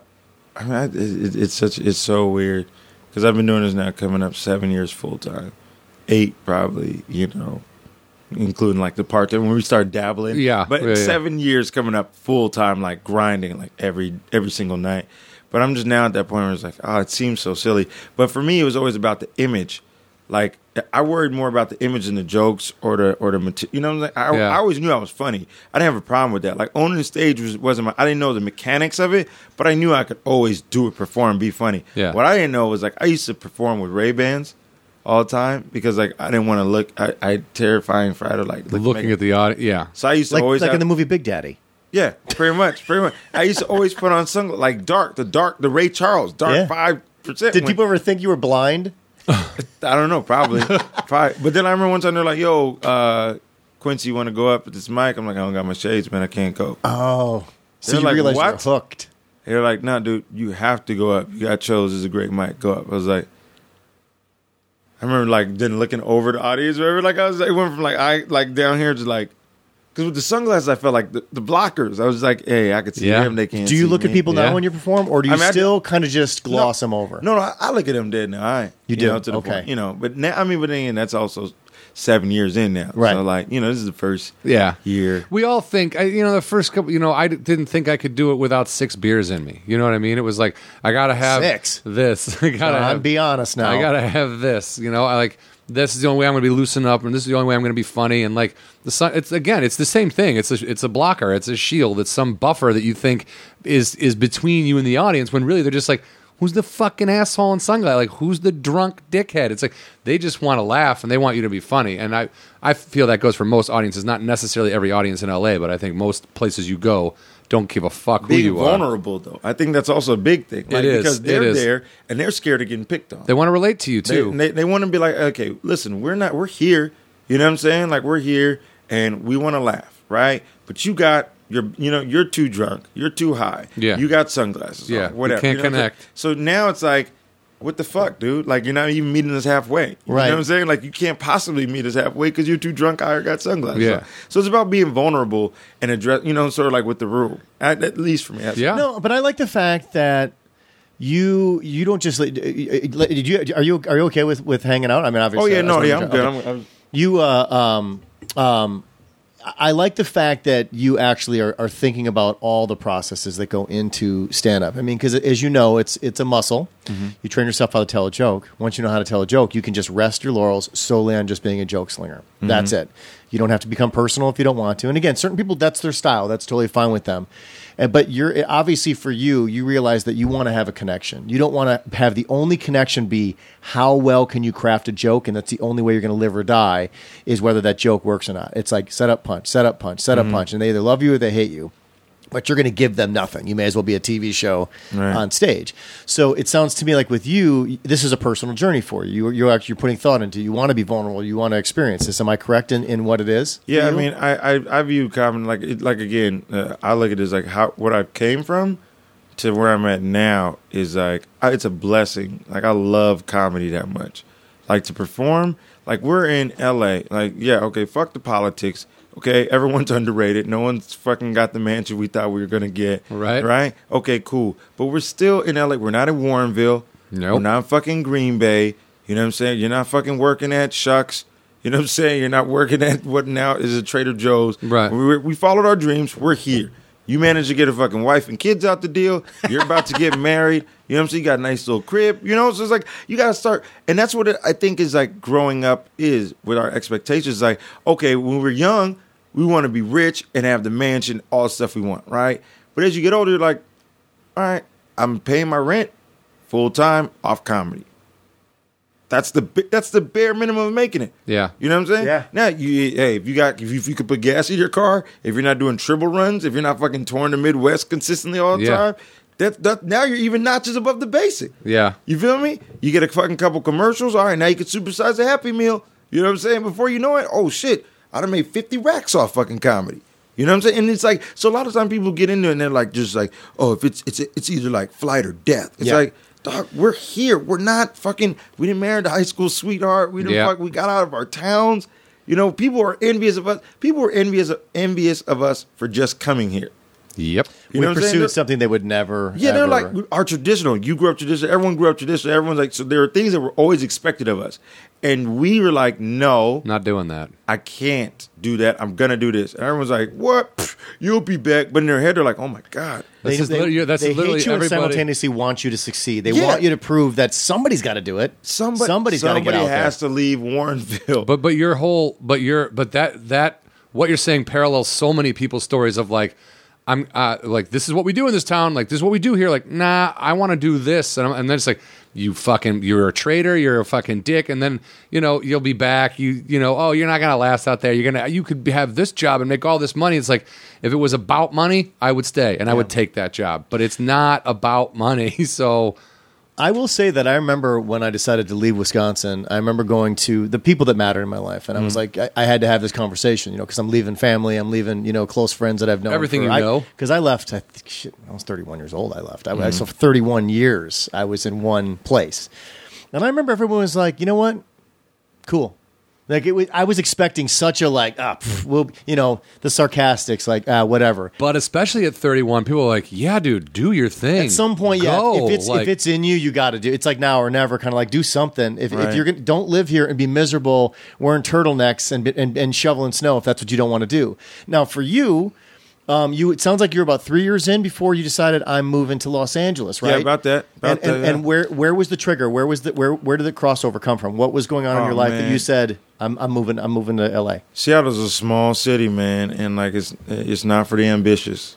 Yeah, but it is known for stand up, correct? It's a great scene. They have a great competition. It's supportive. It's encouraging. It's nice, but it's not for the ambitious. But you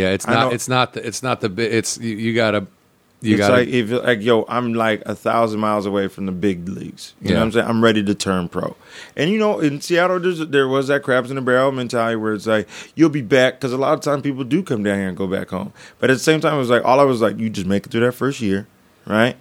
All you got to do is make it through the first year, Q. You've already beat 90% of the people. And the motivation, I don't know. I feel like we're probably just stubborn people because the motivation of you'll be back is even if I'm fucking living in a cardboard box, you know what I mean, in Los Angeles, I would rather do that than have to come back here and be like, yeah, can I live on your couch again? Like, oh my God. Do you know what I mean? Like when people when the people are that arrogant about what they think your life is going to be like, it's almost like, you know what, fuck you now. I'm definitely never coming back and I'm going to make it just because you're annoying. Now, that being said, so you came, and was it as tough as you thought it was? Did you adapt pretty quickly? Was it adapt or die? Like what? So you say, I'm coming. One, where did you go when you got here? And how was that first year? I mean, I couldn't get any work in the clubs up there. First of all, Seattle has such a great scene. You couldn't? I couldn't. There was 5 clubs up there.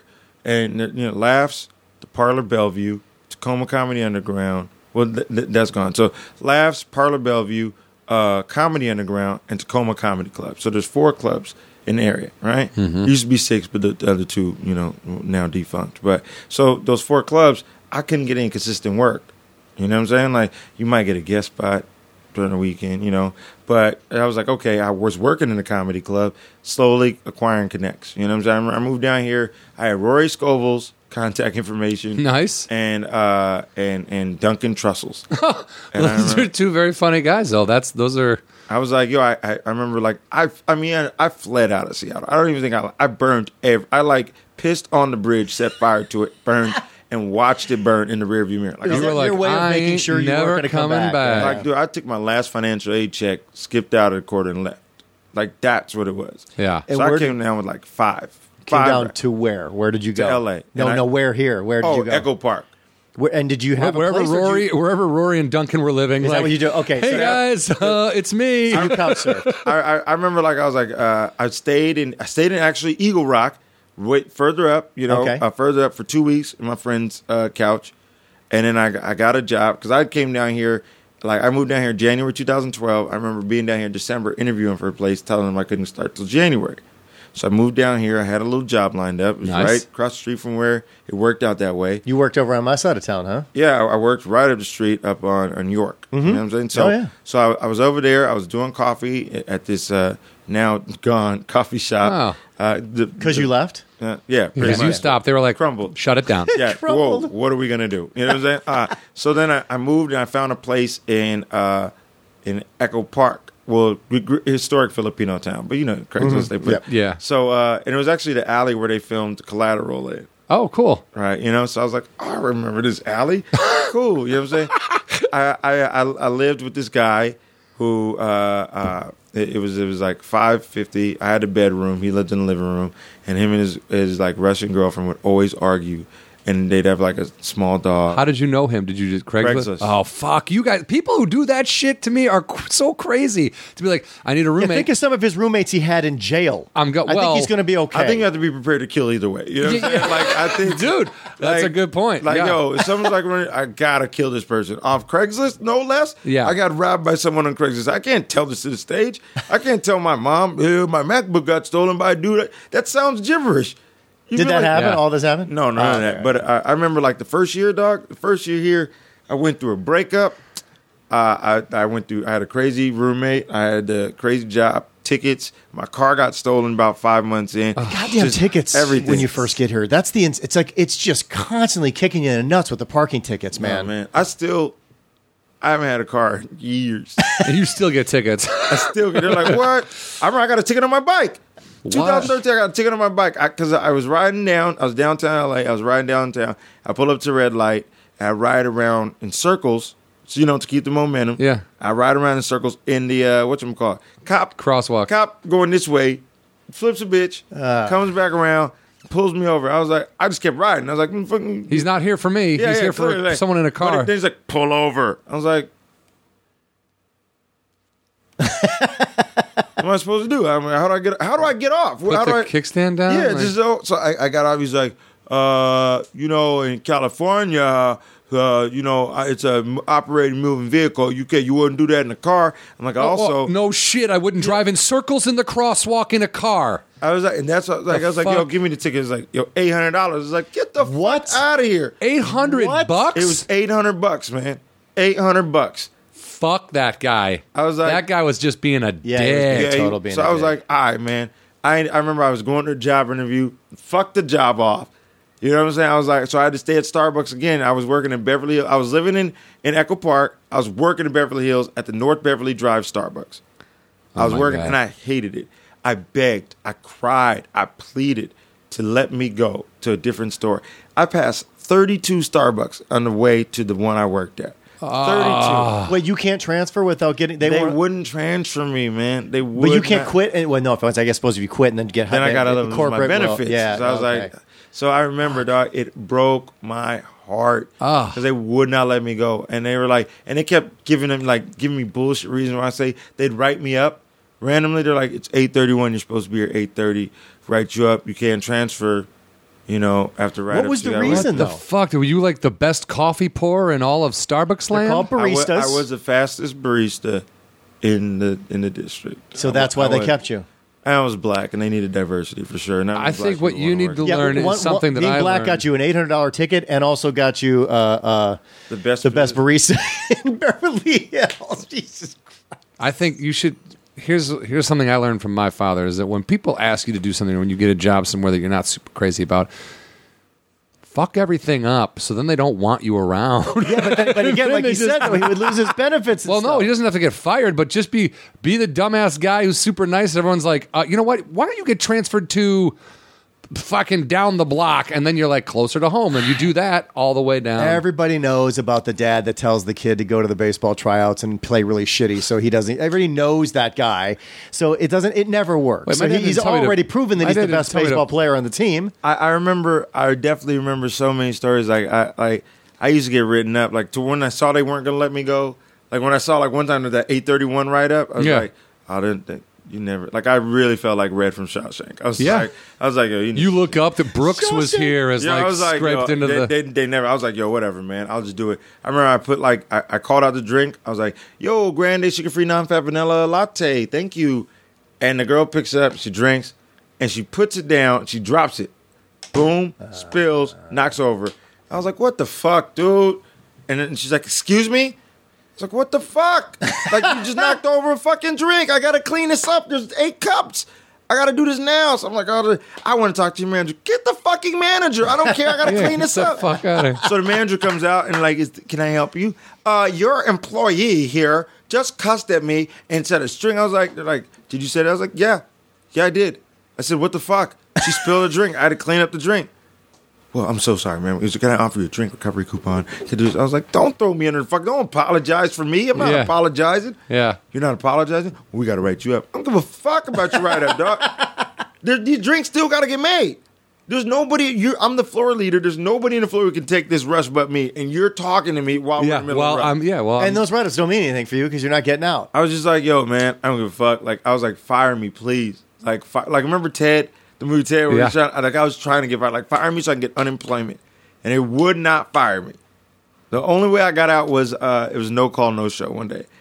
I was like in Seattle doing some shows and I like missed my flight. And I was like, I'm not going to make my work. They're like, you need to get your shift covered. I was like, okay. You didn't bother. I was like, Did they fire you or you were just basically, it was a mutual like goodbye? Or that was your way of basically saying goodbye? No call, no show is grounds for termination. So perfect. I didn't get I didn't get no unemployment. But so it was just like, oh, that sucks. Because they have the right to contest, right? And they're like, no call, no show. So that's kind of douchey. So I mean, I at that Starbucks, I worked for Starbucks for a while, but like that Starbucks, I was like, oh my god, never again.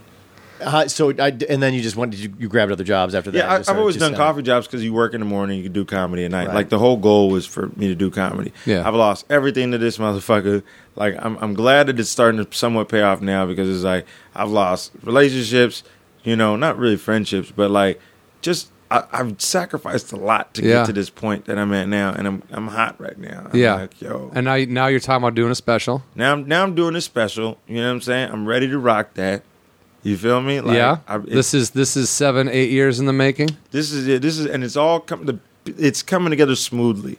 You know what I'm saying? Like the Netflix has a ton of specials out now, and these motherfuckers aren't coming out with that same pop that when we watched specials growing up. No. No one's coming out with no heavy heart. No one's coming out with a Rock opener or even a Carlin opener, a Pryor opener. And granted, these are legends we're talking about, but still, Brian, you got kids. They give you a special. You're like, yo, we want an hour of your best material to present to the world. It's going to be a Netflix. We're going to promote the shit out of it. Your best joke is going to be, your opening joke is going to be like, so I was making Play-Doh with my kids. Like, no, you're not going to do that fucking bit. You're going to do what is you. And I'm looking at all these specials that everyone's getting. I'm like, I think the game needs to be changed a little bit. Don't take my silence as disagreeing with you. He already knows this. I 100% fully agree with you. I think that unfortunately, there's two things going on here. We are in a transitional phase when it comes to digital distribution and what's going on. Mm-hmm. They are short content. We've always heard the word content when it comes to stand-up comedy. It's easy to produce. Right. And that's the scariest part. It's too easy to produce. So what ends up happening is it waters down the system. And there are people, depending on where they're at in their lives, whether it's Twitter, the amount of Twitter followers they have, to who they know and how they can get in and kind of bypass certain things in the system, or to the creative ways they may make their special.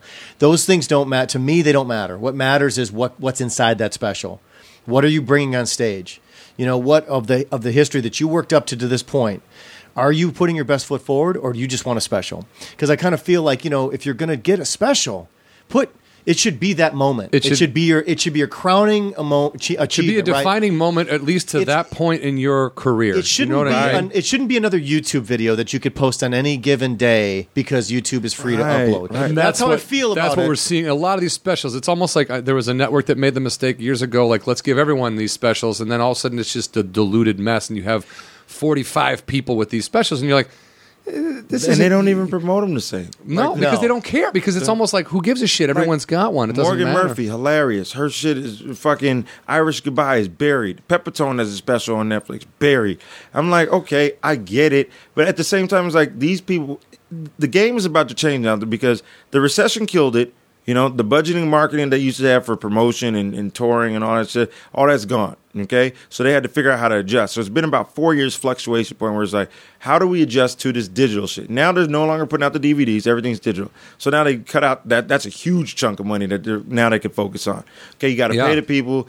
Now people are using Netflix specials to get more money in their career. And I get that also. We all got to pay bills. Mm-hmm. At the same time, it's like you still got to put out quality product. And the quality product is lacking. Yeah. And so people are realizing, now the labels are realizing, oh, they're just like the one-hit wonders. In the music game, you're in the music industry. Yeah. One-hit wonders have always been around. Yes. They're always going to Chumbawamba. be around, but you can't make an album. No, unfortunately that one song lasts an hour. Yeah. that one song, unfortunately, it's like a sketch. You know, like a sketch can be a really good idea for 4 minutes. When you try to turn that 4-minute sketch into a 2-hour movie or an hour and a half comedy, it falls flat on its face. And unfortunately, and I You hear that, Rogan? You hear that? Leave it on YouTube.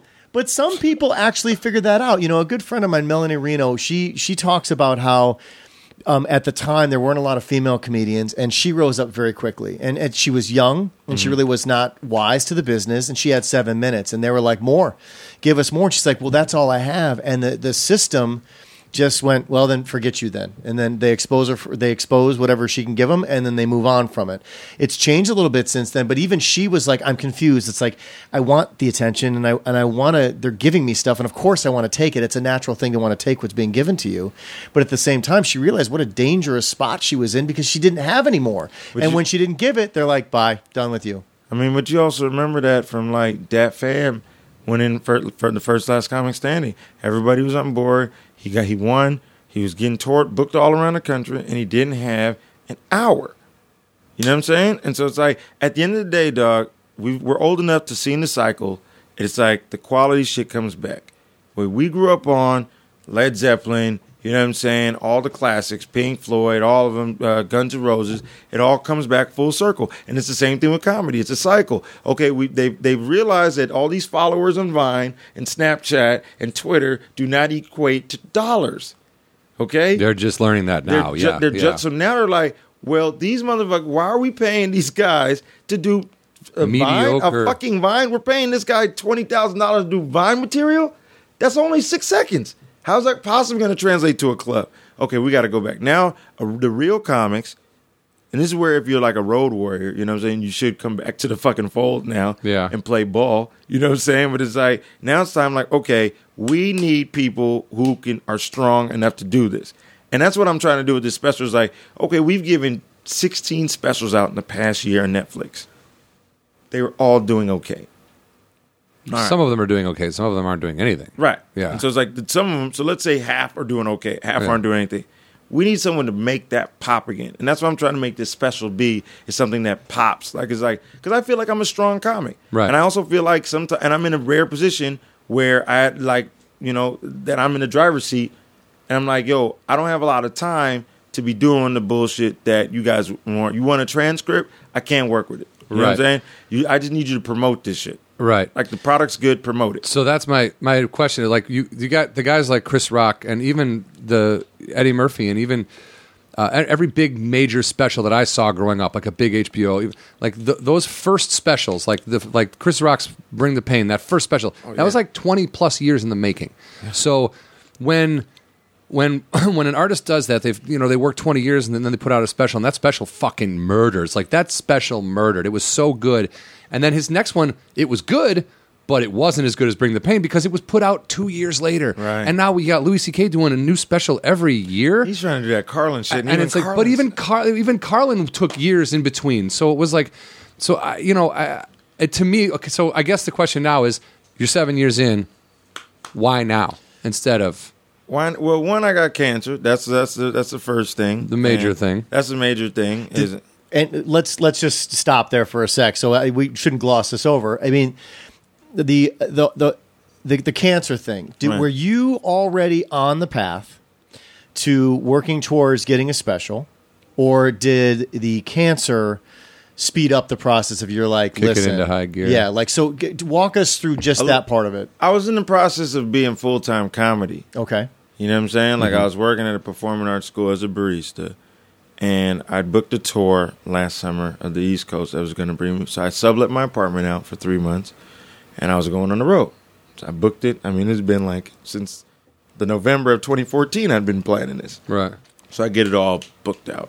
I'm ready to go out there. I'm like, this is it. I'm going to make enough money to fucking do this. Okay, we're ready. Just to be a road comic. You just were like, I'm going to do the road. I was just doing the East Coast. It was just my little tour, but I made sure I was getting paid, so it wasn't just losing money. I'm not just going out giving out jokes just to get exposure. Right. So I'm ready. I go out there, but I'd gotten sick. And the symptoms were my belly was getting filled with fluid.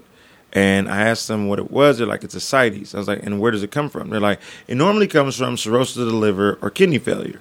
I was like, do I have any of those? They're like, no. And that's the weird part. I was like, so what do I do? They're like, well, you don't got insurance, so we can't do anything for you much. I suggest you go get your stomach drained at the county. So I went to the county, got my stomach drained a couple weeks later, and that started the process. That was January 2015. That started the process of the first 6 months of 2015, me getting anywhere 4 to 7 liters drained off my stomach each time.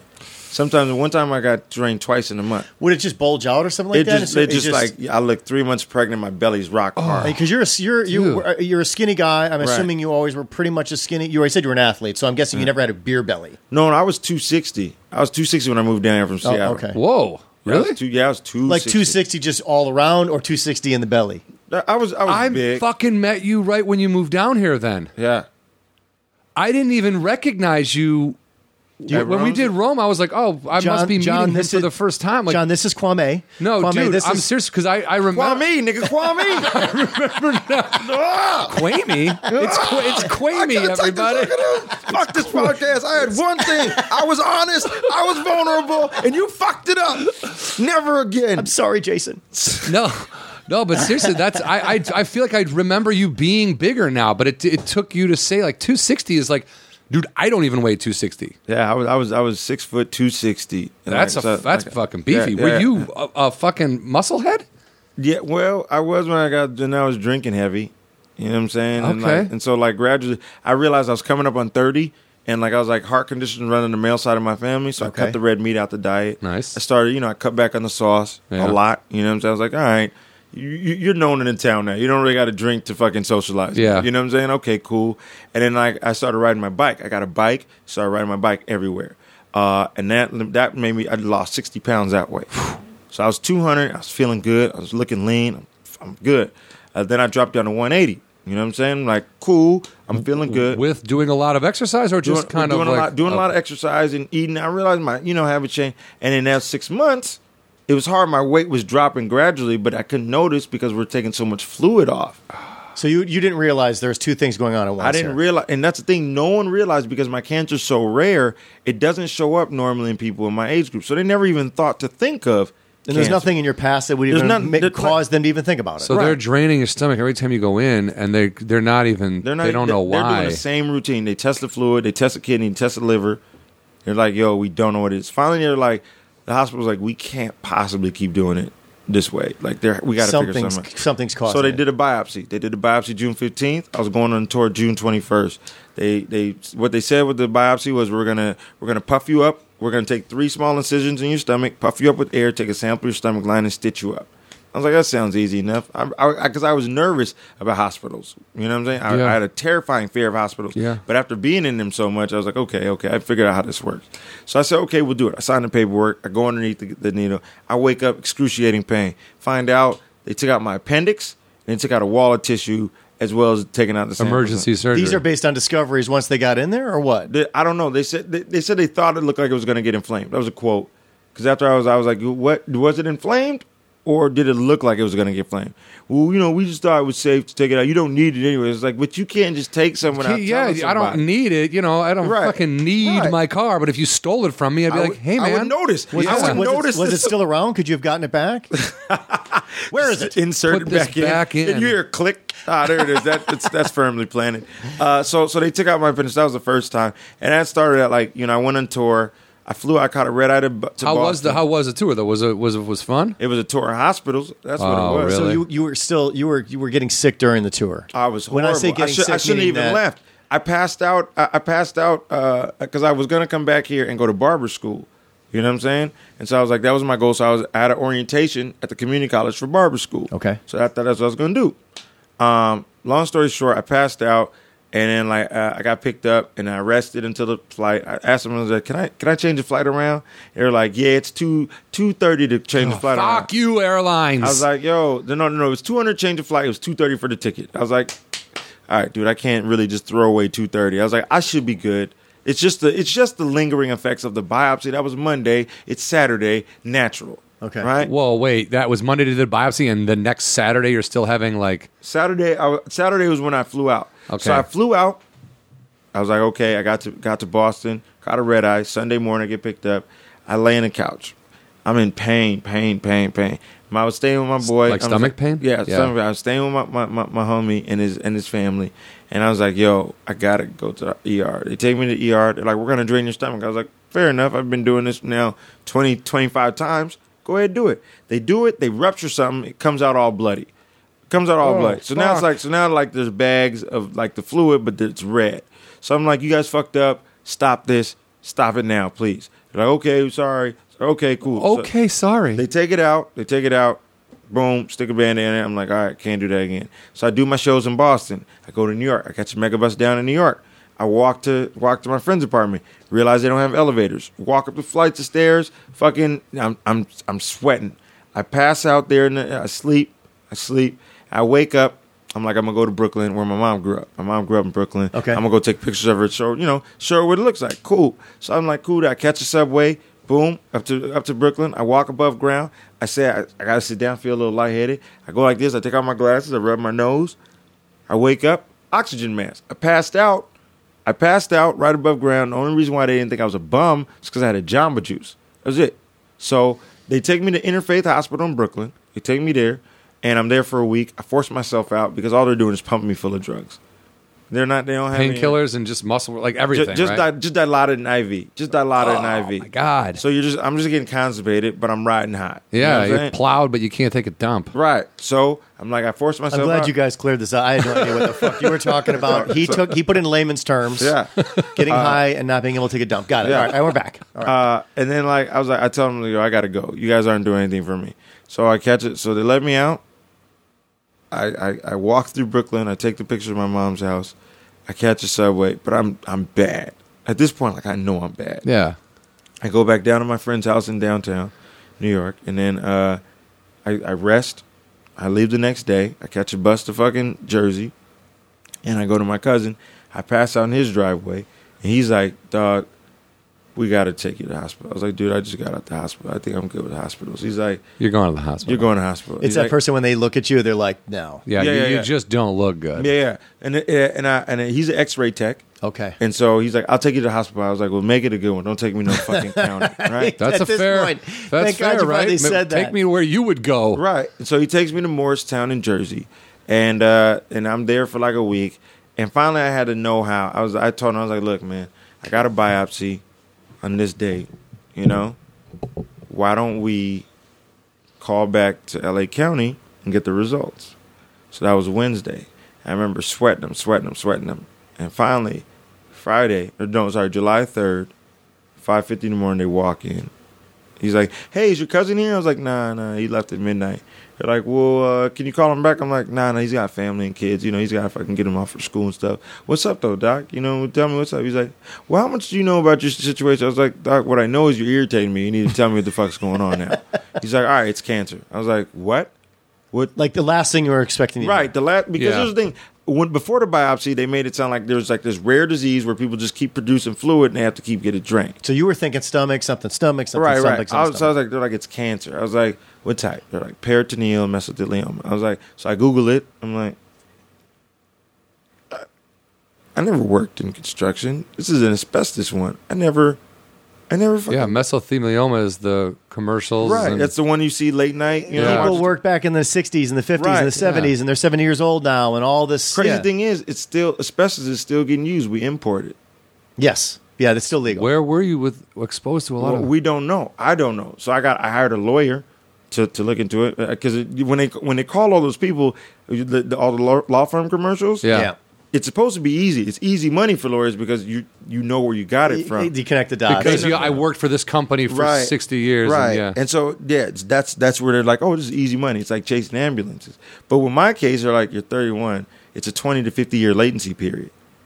You know what I'm saying? So they're like, normally this wouldn't show up until you're like 60, 70. It's like a childhood So thing. you're saying, yeah, maybe it must have happened when you were younger. So we're trying to figure out where. And is that the only Anybody way, though? else in your family? Or do you... And the reason why I'm asking that is because I'm curious is at what point, and just for people who don't know, there is no cure for this specific cancer. So I want to be very clear. The reason why I'm asking this question is because you have to come to a certain point where you are, I'm guessing you have to say, does it even matter where you got it anymore, or is it something that drives you? Like, where do you stand on this thing?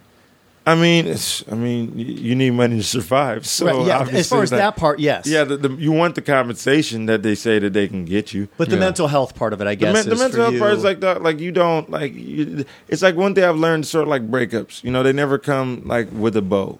You know what I'm saying? Like life doesn't wrap up problems in 30 minutes or an hour and a half, 2 hours. So it's like you got to just fucking make your peace with it. You got it's a shitty hand. You know what I'm saying? And I got dealt. You know, my brother, my sister. You know, they didn't have it. You know. So, and nobody in your Miami family? No one there. No, I'm the only one. Like, now, cancer is running in the family. My mom had Hodgkin's lymphoma. Right. But she beat hers. You know what I'm saying? My grandma passed of cancer. And cancer's been rampant in the family. Okay. So there's some genetic ties, but not specific. But not that specific. Right. That's directly related to asbestos and, like, breathing it in and being around it. Right. So there it is. So you're sitting there, and you're getting this information. Now, are you getting? We just discussed the fatality of such a disease. Is that what they're discussing with you at this moment as well? Is this why they wanted your cousin back? Your cousin there, or is it one step at a time? It's one step at a time. It's heavy, you know, to deal with. And I remember them saying, all I remember is, I'm a matter of fact dude. I'm like, okay, cool. We got one answer. That's the one part of the answer. Why have I been having all this fluid come back? It's cancer. Cool. I know when it started. Started in December last year. Okay, cool. Now, this is before I know that it takes 20 to 50 years for it to show up, right? But I'm thinking, I know exactly where I got it from. Probably got it from here. You know what I'm saying? I probably breathed in some dust, and that's why it is where it is. Whatever. So then I'm thinking, I'm like, well, what happens now? They're like, well, you got to go home and get treatment. And I was like, cool. Whatever. We'll figure it out. But, all right, we got it. You know what I'm saying? A matter of fact, we'll just do it. We'll do what we got to do. I was like, they're like, take as much time as you want. I was like, no, because get you guys on this right away. No, because they're like, because I was like, I know I got to leave here now. I got to go back to LA, right? And this is because remember I'm in Jersey. Yeah. When they told me, so I'm like, okay, I know I got to leave here. I got to go back to LA. So I was like, just give me a day. Let me soak this up. Let me figure everything out. Then I'll go from there. Cool. So they're like, so that's when they told me to stay how long I want. I was like, it's not a hotel, bro. Yeah. Like, I'm getting charged for this shit. The most expensive hotel you'll ever fucking be in. This is still no insurance situation. This is still no insurance. There's still no insurance. So I say, okay, cool. I buy the ticket home. I fly home July 5th. I get back July 5th. I Google what a cancer doctor is an oncologist. I say, hey, I got cancer. I got peritoneal mesothelioma. I need to see an oncologist ASAP. She's like, well, do you have HMO or PPO? I was like, I have Medi-Cal, so I need to see a doctor. Let's make it happen. She's like, well, is that an HMO or PPO? I was like, lady, I've never heard these words in my life. So how about you just let me talk to your manager, get me on the phone with an oncologist. Let's do this. She's like, well, HMO. I was like, not in the mood to learn. I just told you I got cancer. I need to figure this shit out. She's like, well, what that means is you need to get a doctor to tell you that it's cancer, and then you go see an oncologist. I was like, but I already know. I'm telling you. A doctor already told you. So they're like, it's cool, whatever, I'll play ball. I set up an appointment with the doctor at the county, and we go, he's like, it's cancer. I was like, I know. Get me the fucking oncologist. God, give me the fucking treatment. They're like, okay, well, it's about 6-week wait. I was like, for what? For to see the oncologist. And then it's another 3-week wait to fucking get treatment. I'm like, you can't tell someone you have cancer, but sit tight for a month and a half. It's not a fucking Amazon shipment. It's not. And you've already been suffering this whole time as it is. I've been dealing. So what I ended up doing, what ended up happening was I admitted myself to the ER. I went to the ER. I was like, yo, I got cancer. I have ascites. I haven't had treatment. I need to be admitted. 4 things. Boom. They admit me. They pump me full of morphine, you know what I'm saying? And then they get me to bed. I tell the doc, I say, hey, make sure that I get admitted. Because if I don't get admitted, I'm not going to get the treatment I need. So when they admitted me, I ended up staying there for 45 days. Holy shit. I was there from July all the way to September. So I get out. And I had to rebuild my life. Like in the hospitals when I started doing chemo, they didn't tell me what chemo was going to be like. Oh, it was the they worst didn't. They didn't tell you that it was going to fucking beat you down. You could throw a brick in my face and I'd have quicker reaction time than to what they gave me. All the doctor said was, "Hey, the cancer spread, so you're no longer eligible for the surgery." When you say it's spread, what does that mean? It means like the cancer is no longer just in your stomach; it now went to your lung. Okay. They took so long, it spread. That's the fucking thing. It takes so goddamn long that of course it's going to grow. So they're like, keep in mind, we've been dealing with this. I first noticed the growth, the fluid coming in December 2014. Now we're in July of 2015. So now we've had a smooth 7 months of this thing just fucking festering, getting stronger, reproducing its, cells, blocking vessels. Because again, my cancer also doesn't it's not traditional cancer of clumping it up. Like it doesn't lump up where we can just radiate it and shrink it. And shrink it. It's small and it's in the lining, so it blocks the vessels. It blocks certain vessels and the fluid can't get through, so it gets backed up somewhere. There's 3 types of mesothelioma. There's mesothelioma of the heart, the lung, and the stomach lining. Okay, you had the stomach one. I had the stomach one. But it spread to the lung. So it's in the lining, left lining. So that doesn't necessarily. So it's the stomach thing's not necessarily tied to like a weird asbestos thing or whatever. But you don't know. But it doesn't matter. The bottom line is you got it. Right, I got it. And so now it's like, okay, this shit sucks. What do I do? So I started chemo. I went through 7 aggressive rounds of chemo, like heavy batches, like to the point where you lose your shit. You know what I'm saying? Yeah. And then it was like you lose your appetite, ringing in your ears, like everything. Now I'm on a light batch because the chemo isn't making the cancer shrink; it's just controlling it. So the doctors have always said, "Hey, we just want to let you know you're feeling good now. You're getting better. You look great, but it's not going to be this way forever." We literally are putting a Band-Aid in a bullet hole. The fluid will come back eventually. Okay. Okay. So at any of this time, have they told you you've got X amount of time? They told me on August 6th. They're like, you came in. I was on a dilaudid nap. I was drugged up. You woke me up, slapped my foot. It was like, hey, Mr. Wallen, we want to tell you that the cancer spread.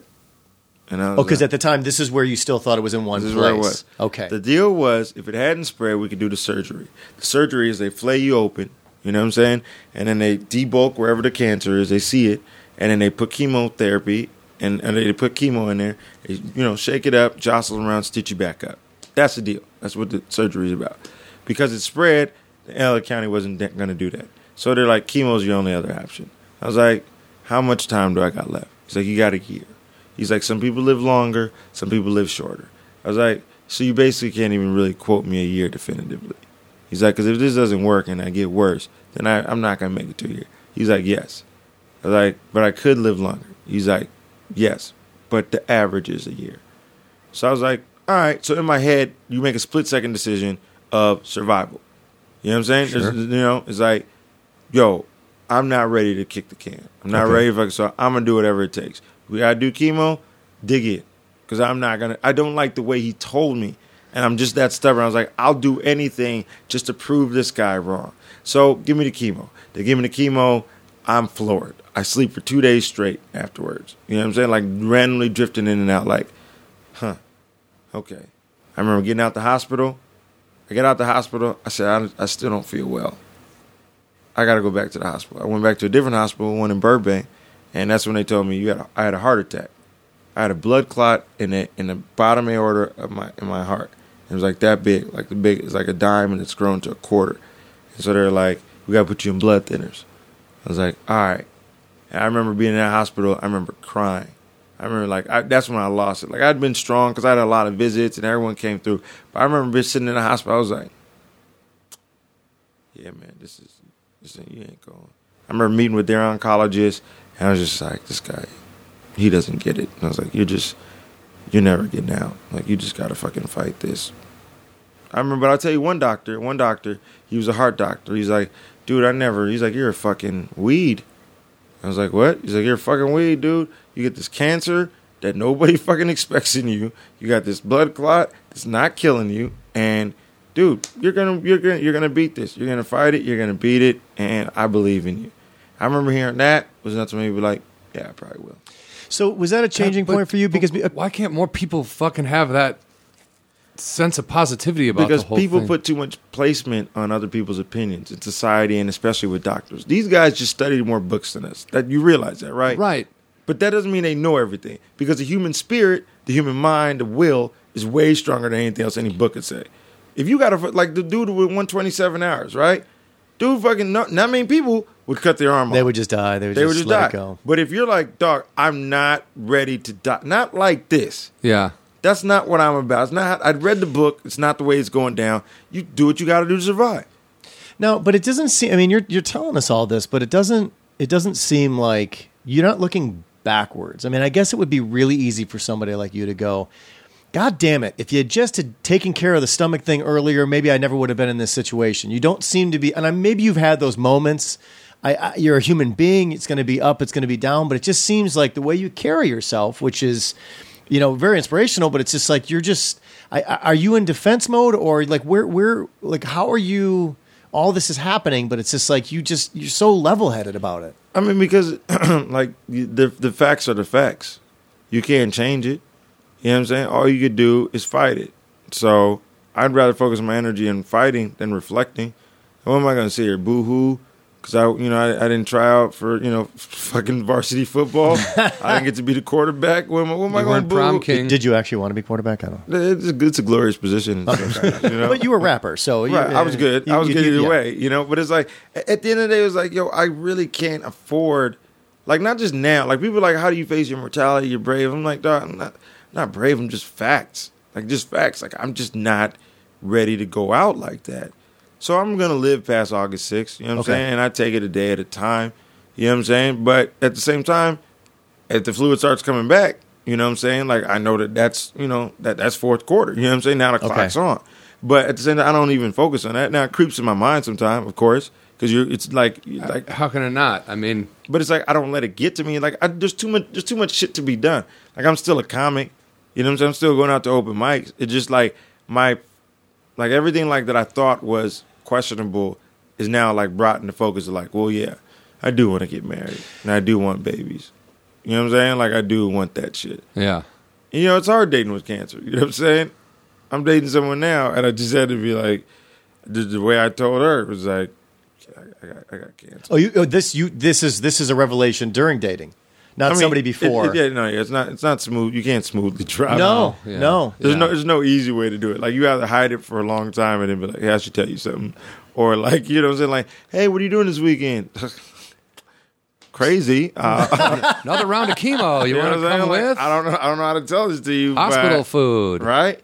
But yeah, so now I do that. It's like I go in, it's every 3 weeks. It's every 3 weeks until for another year and a half. Okay, so when this chemo, just so I'm clear, these sessions are knockout sessions for you. So are you basically, how much of your life is, like right now, you appear to me to have like a semi-normal quality type of lifestyle. You seem like, unless you're getting tired, I have no idea. Like, it seems like you're just a dude hanging out, living life now. That's how you should feel. That's how you should treat it like, you know what I'm saying? But like, I mean, when you have to go through these sessions. Oh, when I go through the sessions, man, like I'd be like, I'm just in a daze because they dope me up with Benadryl. Okay. They give me like 50 milligrams, 25 milligrams of Benadryl. So I sleep, I'm more so sleepy. Okay. And is it the outpatient, like you go in there for 8 hours a day and you sit in the recliner and they do the needle in you, and you still have your hair? Well, here's the thing, like when I was doing the heavy batches, like because I was cisplatin and Alimta. Now I'm just an Alimta. But the cisplatin, I was losing my hair. Yeah. I was losing my hair. Is that like a more extreme... Or is there certain types of chemo that cause that? There's certain types of chemo, like because it's not just like one. It's not like just one drug chemo. There's different combinations that they use for certain ones. And it's just so like I had testicular cancer when I was 19, so I had 4 months of chemo. But it was what they do now. Like I had a friend who had a really rare kind of lymphoma type cancer, and they like it just seems so much different. Like. It does floor you when you do those heavy batches, but when you come out of it, you're a little better, or no? I mean, I think mentally, like you mentally have to be stronger. You know what I'm saying? I think you're like, okay, because it sucks. Here's the thing: it's like it's going into it's like, yo, I don't want to fucking do this. You get anxiety, you're terrified, you're emotional, you don't want to do it, and then afterwards, you're like, gradually your body starts, because your body's a muscle, so your body starts adjusting, and they realize every 3 weeks we're getting blasted. So now your immune system is getting built up. Now you're getting stronger. Now the side effects aren't as extreme as they once were. You know what I'm saying? And so that's where it's like, you're like, okay, you don't want to say you're getting better because you don't want to give too much hope and get too excited. Right. But I saw you had a post the other day. You went in for, I don't know if you met with a doctor or whatever, but they said, with this chemo and, people have lived longer, it's not necessarily the thing it might have been 20 years ago. Does your age come into play, by the way? Because you're saying that most people that get this are a lot older, so maybe their systems are just like they're done, and maybe because of your age, you have the ability. Does that come into play at all or no? Yeah, for sure, because it's normally 65. Like when he gave me the prognosis, he was citing a study that had happened in early 2002 with 65 to 75-year-olds who had been smoking and drinking and who were immediately exposed to asbestos, right? So those are 3 factors that aren't me. Obviously, if a 65-year-old falls down and breaks their hip and I fall down and break my hip, I got a faster recovery time. Right. So there's that. So I was like, okay, cool. I don't smoke and drink heavily anymore, so that's cool, And I wasn't immediately exposed, clearly, because I never worked in a right. You weren't. shop. Yeah. You weren't. So now it's like, okay, boom. So all these 3 factors they cited you don't really apply to you. So now your brain's like, okay. There's something there. Yeah. That it's like, it's like you're working a bit. You're like, you get one little beep. You're like, okay, I got something there. I'm going to work with that. So for me, it was like, once I realized, this shit that he decided you isn't specifically tailored toward you. Yeah. One, because you're young.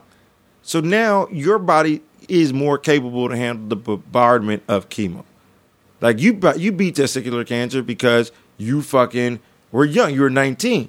You know what I'm saying? So they're like, okay, cool. Now, cancer's still a motherfucker, right? But it's a lot like weed. You know what I'm saying? There's so many different strains out there. Now it's like, It's like, okay, this is not the cancer our grandpa had. It's not the cancer our grandparents. It's a new, improved cancer. So for me, I look at it as like, I'm fighting. All I have to do is show up now. Right. Every day, just show up. Hey, I'm grateful. I talked to some Hollywood people, reached out to the best mesothelioma specialists on the East Coast, and they were like, whatever this guy needs, give it to him.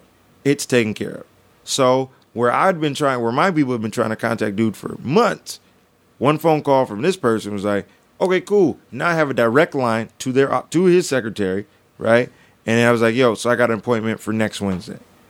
So I'm gonna go out there, and I got to give him the paperwork, whatnot, facts out there. But he's like, oh, okay, you're stage 4, and he sounded optimistic. He's like, normally with just chemo, even if it's responding well, people live 5 years out.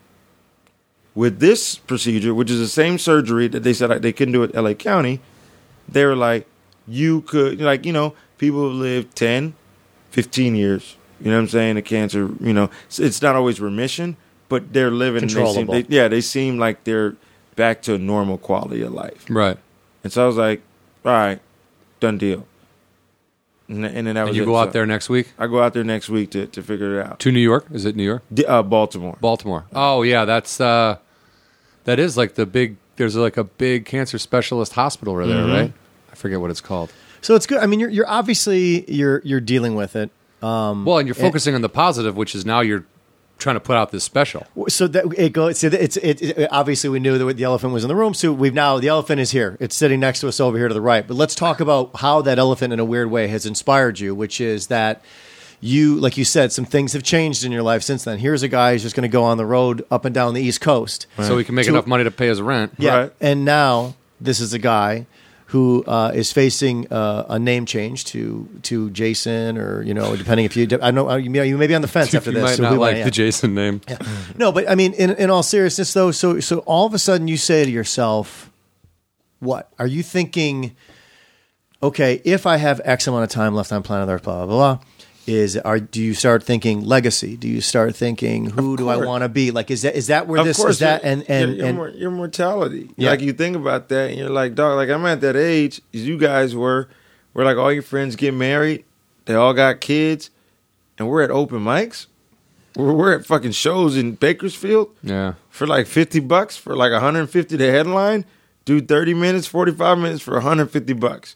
It's 150 miles. It's $150. That's what we're doing. Yeah. And you start looking back, you're like, did I miss an exit? Because I know most of the people who were because everyone in your class seems to be succeeding, and you're still fucking doing the grunt work. You didn't take a left at Money Lane. Right. That was the problem. I did. I missed the big sellout Money Lane, payday exit. Money Drive, Money Street. You've Right. missed them all. They're all on the left-hand side. So now I'm like, all right, man, sorry. And now I'm like, well, fuck, like, what do I do? Like, what do I want? Like, I can't get married quickly. I can't force that. I can't have kids immediately. I was like, all right, well, the next step in my career, which is what I've been doing, would be a special. Like, that would be dope to leave behind, because you think of Patrice, you think of all the greats, you know what I'm saying? Like, hey, push comes to shove, like, Patrice is going to live on forever with Elephant in the Room. Yeah. You know what I'm saying? So you're like, you know, we're not saying I'm going for an elephant in the room, but we're saying No, like, but the idea that there'll be a piece of you that can always be accessed, because Right. especially now with what you know about the internet and everything, and like your name will be a search away from someone being able to find that special. And then being like, yo, that dude was funny, you know, or like that dude, you know, obviously you think that, you know, you'll be vital to the scene, you know, like, hey, this special was, you know, marked the era, you know what I'm saying? Because there's a lot of bullshit in the game. And I like where you're going with that idea. That's like, you want to do something that you're not just putting out some mediocre thing. You want to put something out that when people see it, that first joke is like, shit, well, I can't turn this off now. I got to file this for the hour. Like, Right. And this is a great idea. However, this is also Hollywood, and this is also a world that requires money and focus and commitment and actually follow through. Mm-hmm. So here you are, and you're like, this is what I want to do, but it's never that easy, is it? Right? So it's like, now you've said to yourself, I want to do a special. How are we getting there? I met my friend, Nicole Blaine, at an open mic. And, you know, she'd been a friend. I'd done her show, Virgin Sacrifice. And fun show. Fun Yeah, show. yeah. Yeah, And Nicole's great. Yeah, we've all done her show. Her She's- family's great. And so, like, you know, she's like, what do you want? What do you need? And I was like, I mean, I don't know. Like, I don't know what I want, what I need. Like, my emotions, I'm emotionally fucked. Like, I don't know what to do. Like, I got all this shit. I was like, I don't know. I want to do a special. Like, I've traveled around the world. I've had sex. You know, I've ate good food. I've smoked. I've drank. Like, I'm not young anymore. So it's like, what the fuck else could I really do? I was like, I want to fucking leave something behind and want to do a special. She's like, we're going to make it happen. I was like, right, okay, whatever. You know, I didn't know that, you know, her and her husband were a production team. You know, I didn't know that, you know, they were repped and they had connections You were just and throwing they that knew out there, had people. no And idea. Right, I didn't know that. I was just like, yeah. you thought she'd blown smoke up like your ass like everybody else in this town. So I was like, you know, we're friends. You know what I'm saying? At least, you know, regard her as a friend. So I was like, maybe she's got something. Maybe we could. Maybe she's got access to a venue. Maybe she could. You know what I'm saying? I'm like, she has a show. It's been running for a while now. Miss Pushkin himself, we could do something. I was like, whatever. I'm on board. Whatever it takes. So it went from just talking about it to let's film a video. You know, come over, and they asked me questions, and you know, then gradually it came out like, you know, you obviously as comedians we're always like, all right, whenever the camera's on or the recording, we all say the right things. You know, like, hey, I didn't know the script. Oh yeah, I loved so and so special. It was mine. You know what I'm saying? Yeah, like, yeah. You know, and so this time I was just like, yo, she's like, be real. I was like, you want to know what's real, Nicole? Is there ain't no cure, but I feel great doing comedy, and so I'm focused on that. That's what I want to do. I want to put out something great. I want to leave something great behind, and you know, sell it and make some change off it. It's like, all right, we're gonna do that. So they edited it down and put the Kickstarter together, and you know, I was in chemo when the Kickstarter dropped. Yeah, you kind of were you sleeping and then you woke up and I didn't come out of it till the next day. So just dropped on Monday. Right. I was doing chemo Monday, and then I didn't know, I wasn't paying attention until Tuesday afternoon. And by Tuesday afternoon, they're like, yo, you were in Splitsider. I was like, I don't read it. They're like, yo, you were in Reddit. I was like, I don't go to that site either. But didn't you meet the goal and like we exceeded it very quickly. yeah, Like very quickly. which is great. And No, you can never have enough money. That's the thing is people don't understand. Like, yeah, you exceeded, you got your goal to make the special. Right, to make the But- special. And so the goal was modest. It was $5,000. Yeah, which is not, just to be clear, John can attest this because he also works in production. That is not a lot of money. Right. That is not a lot of money to make to a special for $5,000 is bare bones. Yeah. But they also had, you know, like I said, the Blaines had relationships. They also have but- all the they have all the equipment they need. They have a venue that you like. They Yes. have, you know what I mean. They Right, have yeah. these places that aren't costing them nothing. So then it's like, But still, and I'm not trying to shit. diminish that. I'm just trying to say, like, Oh yeah, I know. I mean, keep throwing money towards the campaign. Is it still going? Yeah, it's still Yeah, going. it's till March 18th. Is that Till correct? March 18th, Yeah. right? And So, what is the I don't know. Honestly, you could just Google Quincy Jones Kickstarter. Quincy There you go. Jones Kickstarter? You can Google that. We'll put up a link to it as Yeah, well. yeah. It had to make you feel pretty good coming out and finding out all this stuff. Going, okay. I mean, remember earlier when I was saying, like, fucking comics, man, they're all about themselves or whatever. And it's like, I remember that thing was all over my feed, like, from all these people. And I was like, for me, I was like, good people. I was impressed. I was like, okay, there's That's still the a heartbeat positive out there. thing you know can what I do mean? with the internet. That's like one, as much as we want to shit on like a lot of weirdness that comes out of the internet and this anonymous feeling like I can say whatever I want about anybody and fuck you. What are you going to do about it? Like that, all that bullshit aside, like I've seen not just your case, but like other cases of people just getting funds they needed for things that were important, like legitimately important, not some bullshit where I got to get this tattoo removed. Like not fucking fuck those people, but in general, like people come together and they're willing to, and for the most part, it's not like they had to do anything. You know what I mean? Click,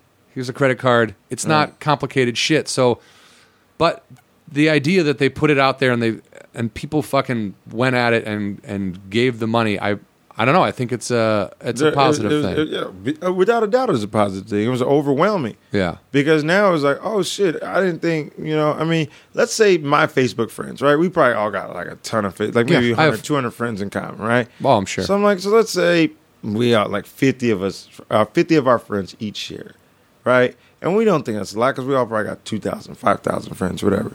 But then you're like, then it's shared and then it went viral. And everyone picked it up, and to the point where, like, that's when I realized this is the action that changes something. And then to me, it was like, this is when it was like, we read back in the olden days the fraternity feeling, the like camaraderie that comedians had with each other. And this is where it felt like I didn't need to pledge college because like this is what it was about. We talk shit. A lot of people are fake. A lot of people won't make it. But at the end of the day, motherfuckers step up to the plate when you really need it. Yeah. And that's what it really was. It was really surprising because I was like, God, what? Like, as I was like, then my emails started coming with more than just Groupons and Southwest offers. I was like, you can unsubscribe to those, right? yeah, but it makes me feel good. Yeah. Yeah. But I'm saying, like, that's great. I mean, you're friends with Rory Scovel. Rory Scovel, he posts that. I mean, that guy's got millions of fans all over the place. You know what I mean? So, like, there are people that know who he is so they're going to see that, like, oh, if this is good, like, I like Rory, so this is good, I'll fucking pass this on too. And it just grows. It's like the game of Thrones? It's like the Game of Thrones. I don't know. It's the only game of something I know. I had that wrong. I almost There's said a lot of other telephone, games, but it bro. doesn't. There's It a lot of doesn't. other games. Yeah. But the point is, like, the love was amazing. And now I feel like, it's like, oh, not pressure, but I want to do well. And everyone wants me to do well. But now it's like, oh, well, now I got to step it up. But you wanted to do well anyway, and you already had ideas. You've already seen specials. You that strike sucked, me and as the kind of guy that this is a great fuel for your fire. Though you're sitting here telling us how you're lying in a bed in Burbank and you're trying to figure out ways. You're calculating ways to be a fighter, and sure, you're going to have your ups and downs, but you're that guy. It's like you said, all right, what is it? What do I got to do here? You know what I mean? Like there's that means something. And I think that's all that we talk about comedy muscle. Yeah. You got the comedy muscle and you know what it's going to take in order for you personally to accomplish the goal. You know where you need to be comedically, right? Right. What you want, what you're talking about, that final message, in respects to stand up in your special. You know what quality you want. You know what you want it to say and how it feels, right? So now it's about getting there, right? I mean, it's also about like I said, I'm in a position where people want to buy it. You know what I'm saying? I don't have to like shop it around. People are sniffing like, yo, we're down. We want to be a part of it. I'm like, all right. Well, now I get to do what I want to do. Yeah. Whereas if someone's coming around, they're like, we'll invest, but you got to do it sort of our way. Yeah. I'm like, oh, okay, well, we have a quick turnaround time. I want to drop it on August 6th. You know what I'm saying? Because that'd be the year anniversary of my prognosis. And then I get to sort of be like, fuck you, look, I'm here now. Yeah. Look what a difference a year makes. You know what I'm saying? To getting told you're going to die in a year to now having a special drop. Yeah. You know what I'm saying? So there's that feeling. Now it's like, okay, cool. Well, do I want to do a traditional? Now I'm looking at like all types of other factors where it's like, oh, and so we had a tight budget of 5Gs, and now I could dream a little bigger. Yeah. Now so you're still formulating this of what you want to do. I mean, I'm just like, because I'm a crowd work. I do a lot of riffing. I do a lot of loose, off the cuff stuff. So it's like I want to do my hour. You know what I'm saying? Like I don't think I could really transcribe, jokes, unless I want to put like a page just full of crowd work for like submit. But it's like, but this guy might say this, and I'll say this back to him. Right, but it's like those are. Let's be honest. Like if you really fucking sell to a major network, they want to know. They want a transcript. Yeah, that's completely right. Yeah. So I'm like, yo, you guys want to be? You guys came to me. Yeah, you get what I give you, and you put it out. Yeah, and so that's where I'm at. Like it's a freeing feeling. I'm already thinking of like the next project. You know what I'm saying? Like, because it's like, I don't want, because then you sort of feel like if you focus just like if you just focus on just the one project, you get there, then it's like, then what? Exactly. You don't want to get to that point where you're like, then what? Yeah. Now what? Now it should always be now this. Right. So now it's like, okay, well now I can do full-time comedy. Now I have this credit, this credit, this credit, this credit. I can put butts in the seats. Now let's get some more TV credits. You know what I mean? Put that parlay into a Conan. Do the Tonight Show. Now we're talking. You know what I'm saying? Like, and so now I'm like, okay. But the thing is, I worked hard to get here. I was ready for this point before. Now the machine's just now waking up and realizing it. Yeah. So now it's not like we're spring shotting some guy who only had 12, 15 minutes. Right. You know somebody who's been working, consistently hitting the stage, consistently trying to get more material. So now it's like, okay, and I don't even know if I'm really going to talk about the cancer.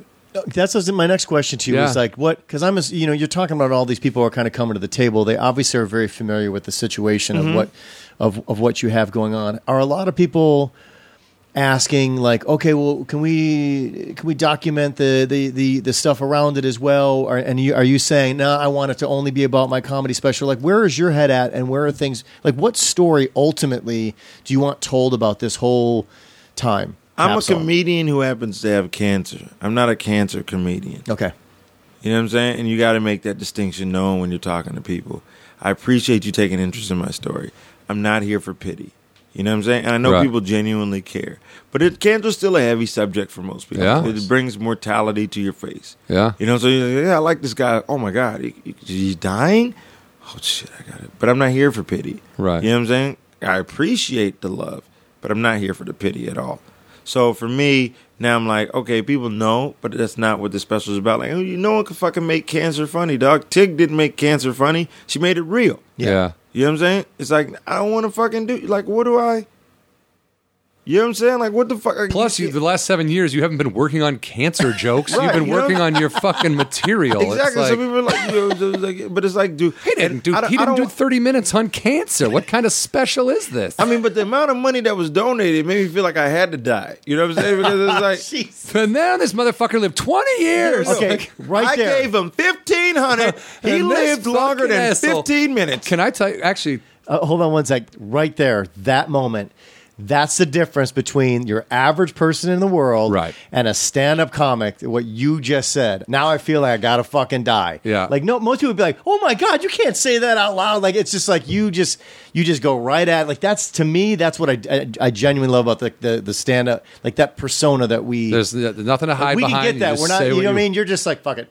Yeah, I mean, but there's also like, it's something that like you, out of misery comes humor. Yeah.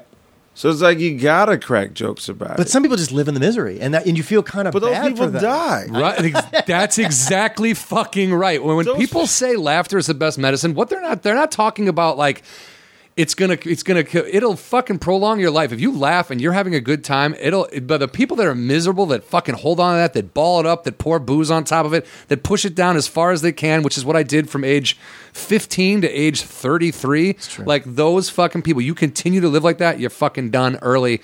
And it's just because the weight of everything just crushes you. It's like, but you also have to be honest with yourself and like at the end of the day, man. Like, we all got good people surrounding us. We all got good people who love and care for us. Your job is to return that love.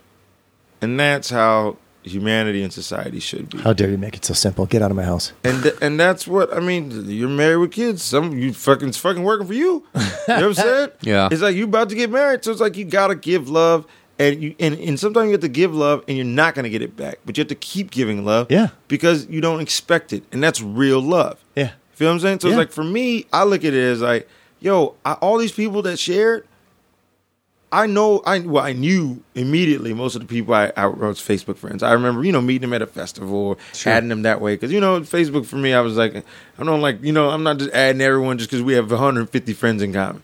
So, but like most of the people I knew, was like, oh, they remembered me. You feel me? And so like I genuinely, and granted, I feel like I have a distinctive personality. You know what I'm saying? Like I have a big energy when I walk in the room. So I show love. And like I always show love because it's genuine, because I come from a place where that wasn't always a thing. You grew up in the hood, love isn't growing on in the hood. You know what I'm saying? But it's like even in the joint, even when I was in jail, it was still like, oh man, yo, dudes come out the visiting booth, the girls left him. You know what I'm saying? The girls left him taking the kids. He's looking at a 7-year stretch. Well, now's not the time. You know what I'm saying? But it's like, hey man, at least you don't gotta pay child support. You know what I'm saying? Like you gotta find a silver line somehow. What are you gonna do? Were you writing jokes, by the way, in jail? I'm assuming just past time? Yeah, it's not jokes relatable to the public, but jokes for the public. You know what I'm saying? You ever hate when Officer Martinez comes by and hits you with the fucking nightclub? Yo, seriously. But I mean, that's the thing. Like my jokes, I pride myself in my jokes being able to be taken and applied in any room. Okay. Bar rooms. I just did a bar show. I was just in Ventura last night doing half hour. I'm so sorry. Yeah, it is really far. It is ridiculous far. But it also, like, at the same time, first of all, no comedy should be happening past 11 o'clock.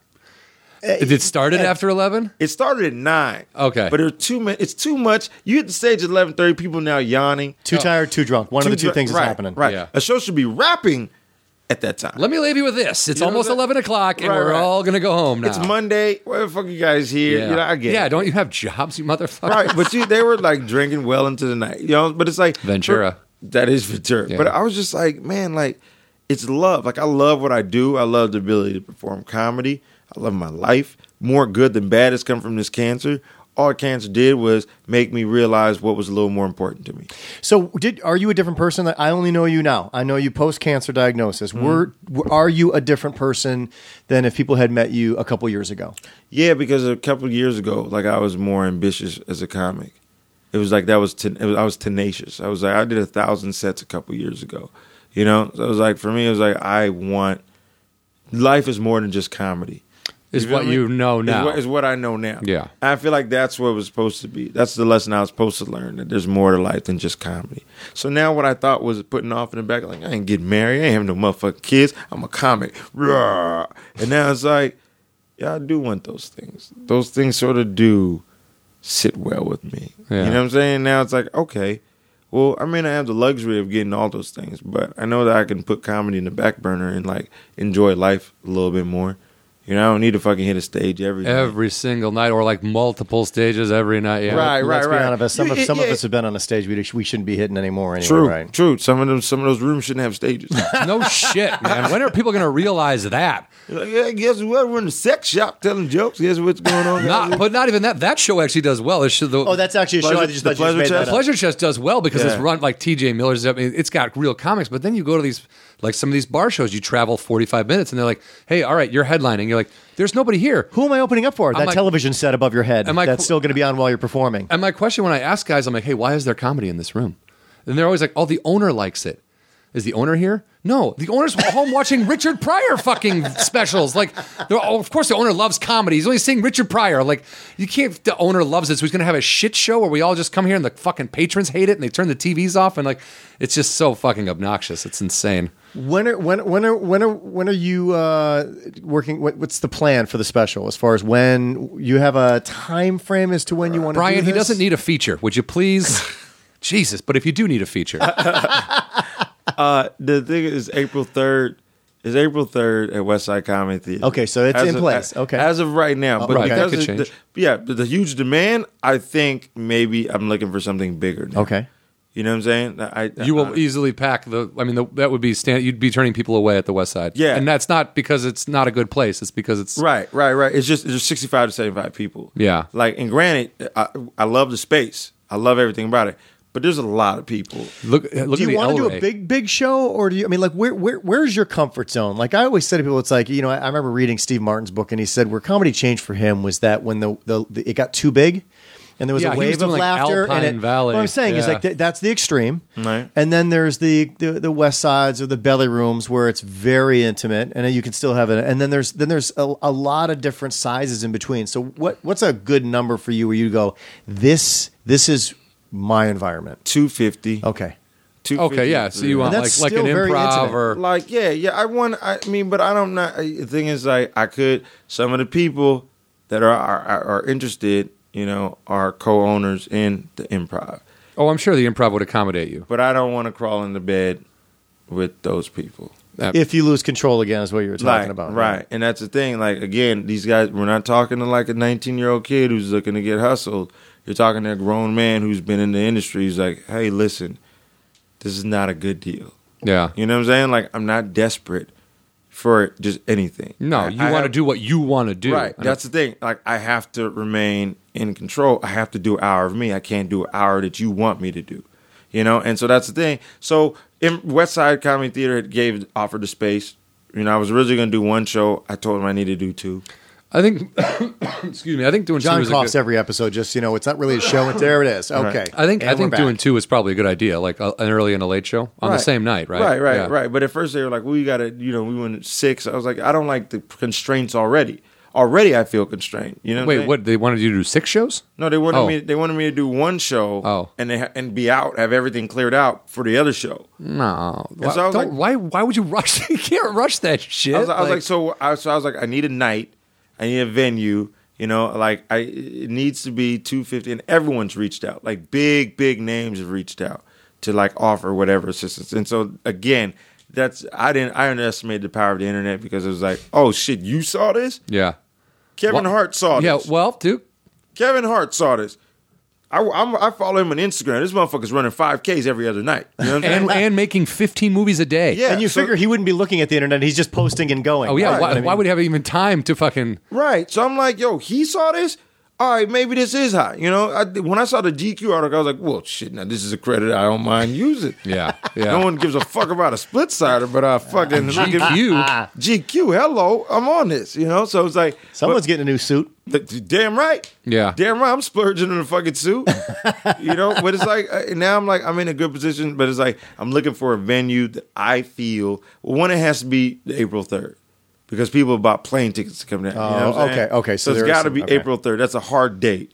The venue's not hard. You know what I'm saying? So it's like, it's hard to attain. That's what I'm looking for. Right, it's but not- it can be anywhere in L.A. or the surrounding area. Right. But I'm not going to sit there and be like, yeah, I want to do the fucking, you know, some huge theater. I'm like, I'm not in, that's not my- Tonight at the Staples Center. Right. You know, like Nokia Theater presents. Like, Right. no, I'm not. I'm here.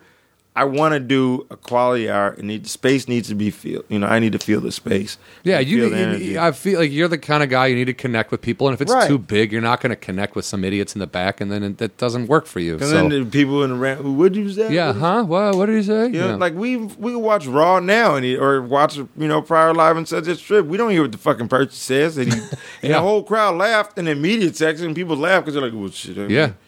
Somebody said something. yeah, someone's got to do it, you know. But it's Yeah. like I'm also not trying to like be greedy. I'm not like saying, "Well, I need a 500." I'm like just 250 to 300. Yeah, That's just enough to do. big enough that you can accommodate literally everyone who's going to want, not everyone, but most people who are going to want to get in there, and then so that you don't feel it's too big of a room and you're yelling to the back and everything. You Right. want it to be something where you can be yourself. Like your demeanor isn't too much different from on stage than the way you are in person. So it's like you can't be. You're not a Yeah. loud guy. You're not screaming at people. It's got to be Right. intimate. It has to be close. That's all. And then people are like, "Why don't you do this room?" I'm like, well, that's too small. That's almost as small as what? Like it's not. Yeah. We're not moving up. You're almost like moving across the board. I have a Right. garage. Why don't you want to do it in there? What is the Have you problem? ever thought of it? I mean, we could set up. We got head Look, carton shells for good literally- acoustics. 5 to 10 people in the audience. Hey man, you could do 17 shows. You just get them, string them together. What we'll do is we'll get people to sit in different places in the garage so that it looks like it's filled. And He then looks we'll to the left, he's wearing an orange shirt. He looks to the He's- right, he's wearing a blue shirt. This is all the same show, right? This is the same one. He's killing. He's killing This is though. perfect. All I can say to you is that when John told me you were coming here, it's like you talked about. You hear. I was very familiar with the situation, and I got to tell you, I had a lot of anxiety about you coming over because I had never met you before, and I didn't know how you were going to tell this story. And I got to be honest with you, man, you've blown me away with the way you first off, a great story. You just have a great story to tell. But like even getting to the bad shit, like you have a way of like, I don't know how to explain it, but it's like you're more at ease with it than other people around you, probably. And that's the hard part of cancer for me. Yeah, because other people are uncomfortable and they don't know what to say and they don't know how to act. I'm just like, I don't And need you're a hug. I do just like, let's have fun. We're in the moment. You know, like my energy drops sometimes. You know what I'm saying? Like, I'm like, all right, well, we got to wrap it up. I've been out like in the middle, like, oh, everyone's turned up. We're having good. I'm like, I'm not drunk. I'm not high. This is fun, but I'm tired now. Yeah. And so now it's like, all right, I got to go home. And thank God for Uber. You know what I'm saying? Because I could bounce when I want to bounce, you know? And it's like, it makes Irish goodbyes that much easier. Yeah. It sounds like you're experiencing your 40s is what it sounds like. That's exactly, I've like, aged. It's like, God, I don't want my fucking back. Yeah. When are you guys going to go party? We're going to go home. Seriously, I'm like, all right, well, you know, I'm down for like an intimate, like we crack a few jokes, we, you know, have a few beers or something like that. I'm good for that. Right. But then people like, when it, like the young kids try and turn up that notch, I'm like, all right, turn the music we're going to down. the You know what I'm saying? club. Like, Like, no. No lines, no crowds. Dude, I hate clubs so much. Like, Yeah. Oh, dude, look at me. My girl one time was like, I'm at my birthday party in the club. I'm like, I hope you have a fun time. Have a good time. Let me know how it goes. It's like, well, no, it's more like a bar. I'm like, oh, okay, good choice of words then. I think you, good spin control right there. Good, because I'm not fucking with the fucking club. It's more like a bar. And your relationship seems to be flourishing, and that's a great thing. I guess what I'm saying is like I see you, and it's like I hate to be the ignorant guy, but like, what the fuck, man? Your life's too fucking normal. What the hell? I mean, you're wrecking everybody's perceptions of what cancer is supposed to be. What's your problem? I mean, dog, trust me, it gets dark. I mean, it's dark. Like the person I was dating left me. You know what I'm saying? During chemo, like when shit got rough, like it was like that. I was like, this is not the right time. But again, I'm in survival mode. Sure. You feel me? Like I'm like, I can't. Now it's not that I can't dwell in that. You know, like things have been, and now things have been happening so fast in a positive way. It's like I really don't have any time to dwell in. Do you have some sort of excitement, adrenaline that constantly, you know what I mean? Because there's so much going on. I mean, have you noticed your adrenaline pick up when, you know, with all this happening? Does it get you in like some sort of mode? Or are like, you always pretty even keel, and even when shit's like super great, you're like, okay, and when it's super shit, like, okay. Well, I mean, I got an email from somebody from TV, and they're like, "Yo, have you thought of doing this?" And I was like, Yeah, duh, I have thought of doing this. They're like, well, why don't we do this? It was like, all right, cool. And then like my friend, you know, Nicole was like, oh, so-and-so emailed you. I was like, yeah, I know.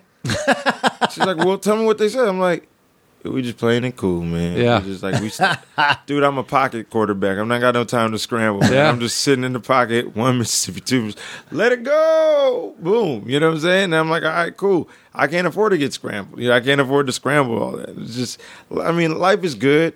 I'm in a great place right now. I've never felt more loved in my life. And the love inspires me to continue to fight. And that's really what it is. You know, love really inspires me like, oh, shit. All these motherfuckers are pulling for you.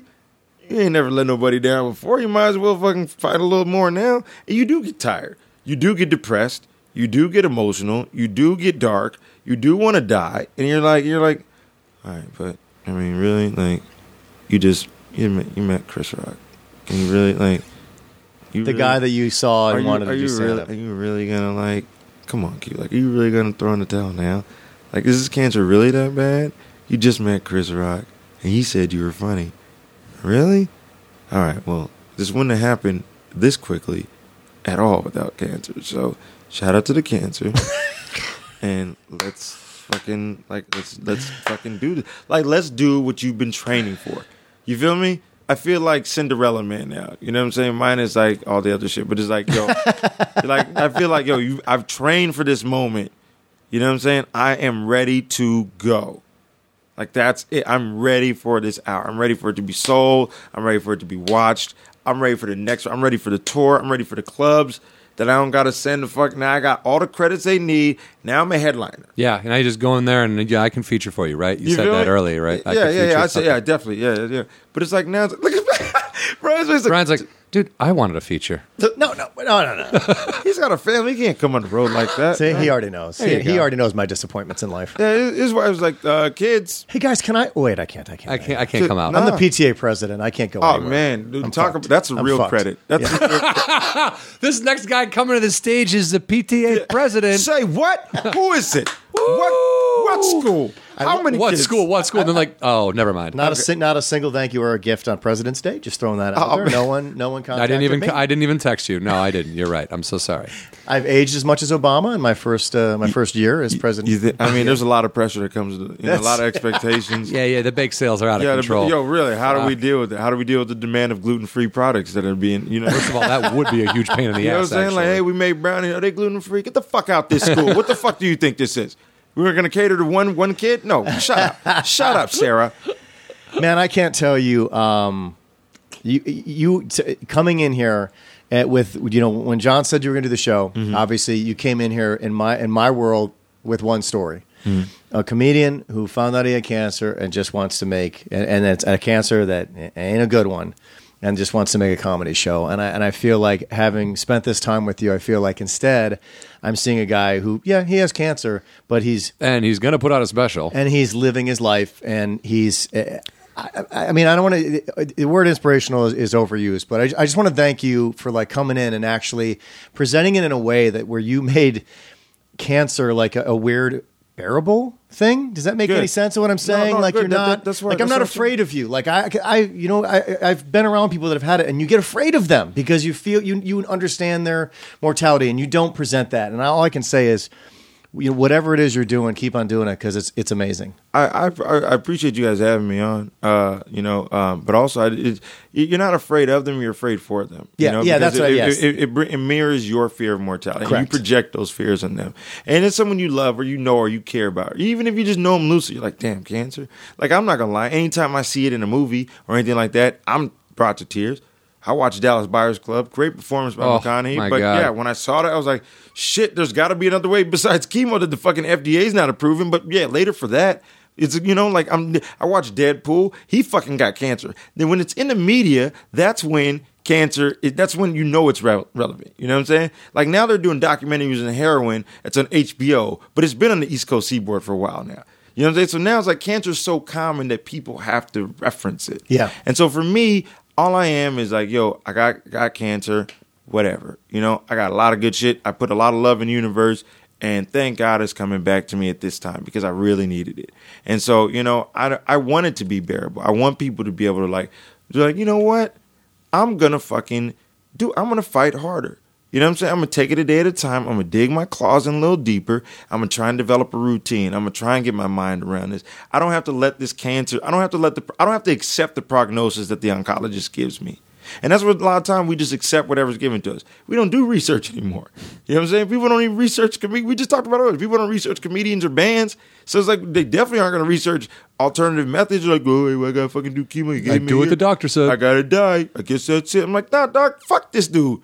This dude woke you up from a nap. He slapped your foot away. He said you got a year to go. That's what you think. That's what you think your future holds, Q? Nah, dog. What we got to do is we got to do whatever the fuck it takes. And if that means it's shitty chemo, then bring it on. I did the shitty chemo, and I was like, take it away because it's heavy.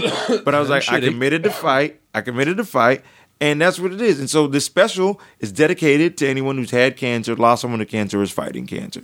Because that's the only thing we're really going to mention in special. At the end of it is like, this is for people who fought, lost, or have it. And, keep fighting. And that's what it is. It's not even just cancer. Every day is a struggle, dog. We all got depression. We all got problems. Life hasn't gone as we planned for everything. Keep fighting.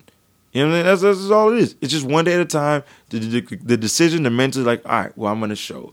You got to show up at the fucking PTA meetings, right? You got to fucking deal with your girls, not knowing who Judas Priest is, right? Like these things that we're like, God damn it, I don't really feel like dealing with this shit today. And that's what cancer is. It's the ultimate, I don't feel like dealing with this shit today. Can I do this tomorrow? Like, right? Like that's what chemo is. Like, God damn it. It's been 3 weeks already. I just started feeling good. Yeah. It's like, all right, fucking, gotta fucking do it. So when I go out to this fucking specialist, they're like, I'm going to go out there and see what's up, and hopefully some good shit happens. And even if not, I'm like, all right, well, cool. We we in the moment. Like we had good optimism. I got a special out the fucking deal. And now I'll be a headliner across the country, so I'm good to go. Household name, baby. That's it. I'm not, Tig got the fucking market cornered. I got mine. We're good. We could do a Minorities with Cancer tour. You know what I'm saying? I could still feature, right? Gingers are... John, feature. True. Gingers. I never thought of that. A ginger with cancer? But, and you had it, so it counts. There we go. He actually did. I would like Hollywood, to bring ready? in John's left testicle from 19 years ago. John's left testicle. Come on in, everybody. John's left testicle. It's actually my right one, Thank guys. you, My thank left you. one is still Wait, there in the sack. He beat us unmercifully in his 14th, but it's good to be here. I felt like I was punched repeatedly. Yeah, but I fought and I'm here. Here I am.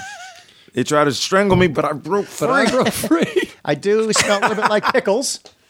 Well, I really appreciate you coming on the show, man. And Thanks for having me, guys. anybody listening, we'd like you to go donate to his Kickstarter. It's Or up. GoFundMe so I could pay rent. That helps. Go. So there's two, and There's we will two. will Yeah. post them. But there is a GoFundMe, and they're under your name. Or your name on the run. GoFundMe.com/Kwame Don't Play That. Or you can Okay, that find- one's that yeah, one. Yeah, Okay. that one. And then the Kickstarter is whatever people are doing it. Too. But let's be honest now. We're trying to encourage people to use Google. And if they do, it's pretty clear at this point. You probably would have to put in Quincy Jones, comedian, right? Because Quincy Jones did just show up on the Oscars. So Well, I'm kind of when he did the Oscars thing, he that bumped me down to bumps the number 2. thing. But I was hot. Yeah. I was hot. That was the only thing he's done in the last, I was like, hey man, I'm good. I'm good right now. Like the Google Quincy Jones Kickstarter, Quincy Jones GoFundMe, and it pops up. for those that just can't handle any of the information we Yeah. just gave. If them, you we'll didn't also listen for put the it last 2 hours and laugh with us, then sorry for the Todd Glass length episode. That's all right. This will be our longest episode. It is, but we knew going in that there was no stopping. we were not. didn't. We were gonna wherever it was gonna take us was gonna take us. Yeah. And we should probably give a shout out to somebody who's been sitting in here this whole time. Nah, I don't No, know. I don't know. I'll shout out the CEO of Equity Eats. It's Equity EQUITY. I could spell with EATZ. So Equity Eats. Look it up.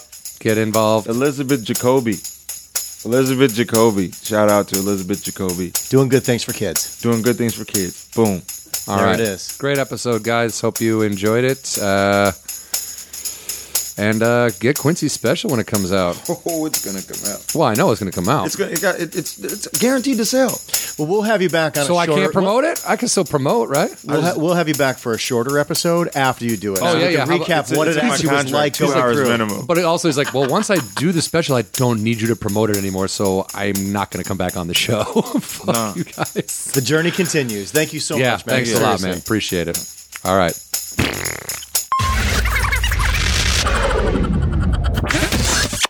Thank you for listening to Hollywood Anonymous. Don't forget to follow us on Twitter at Hollywood Anani. That is short for Hollywood Anonymous. You can also follow John individually at John Huck and myself, Brian Irwin, at Brian Irwin on Twitter as well. Both of us can be found on Facebook. You can also Google us and contact us directly, HollywoodAnonymousGuys@gmail.com. Thank you again so much for listening, and please don't forget to subscribe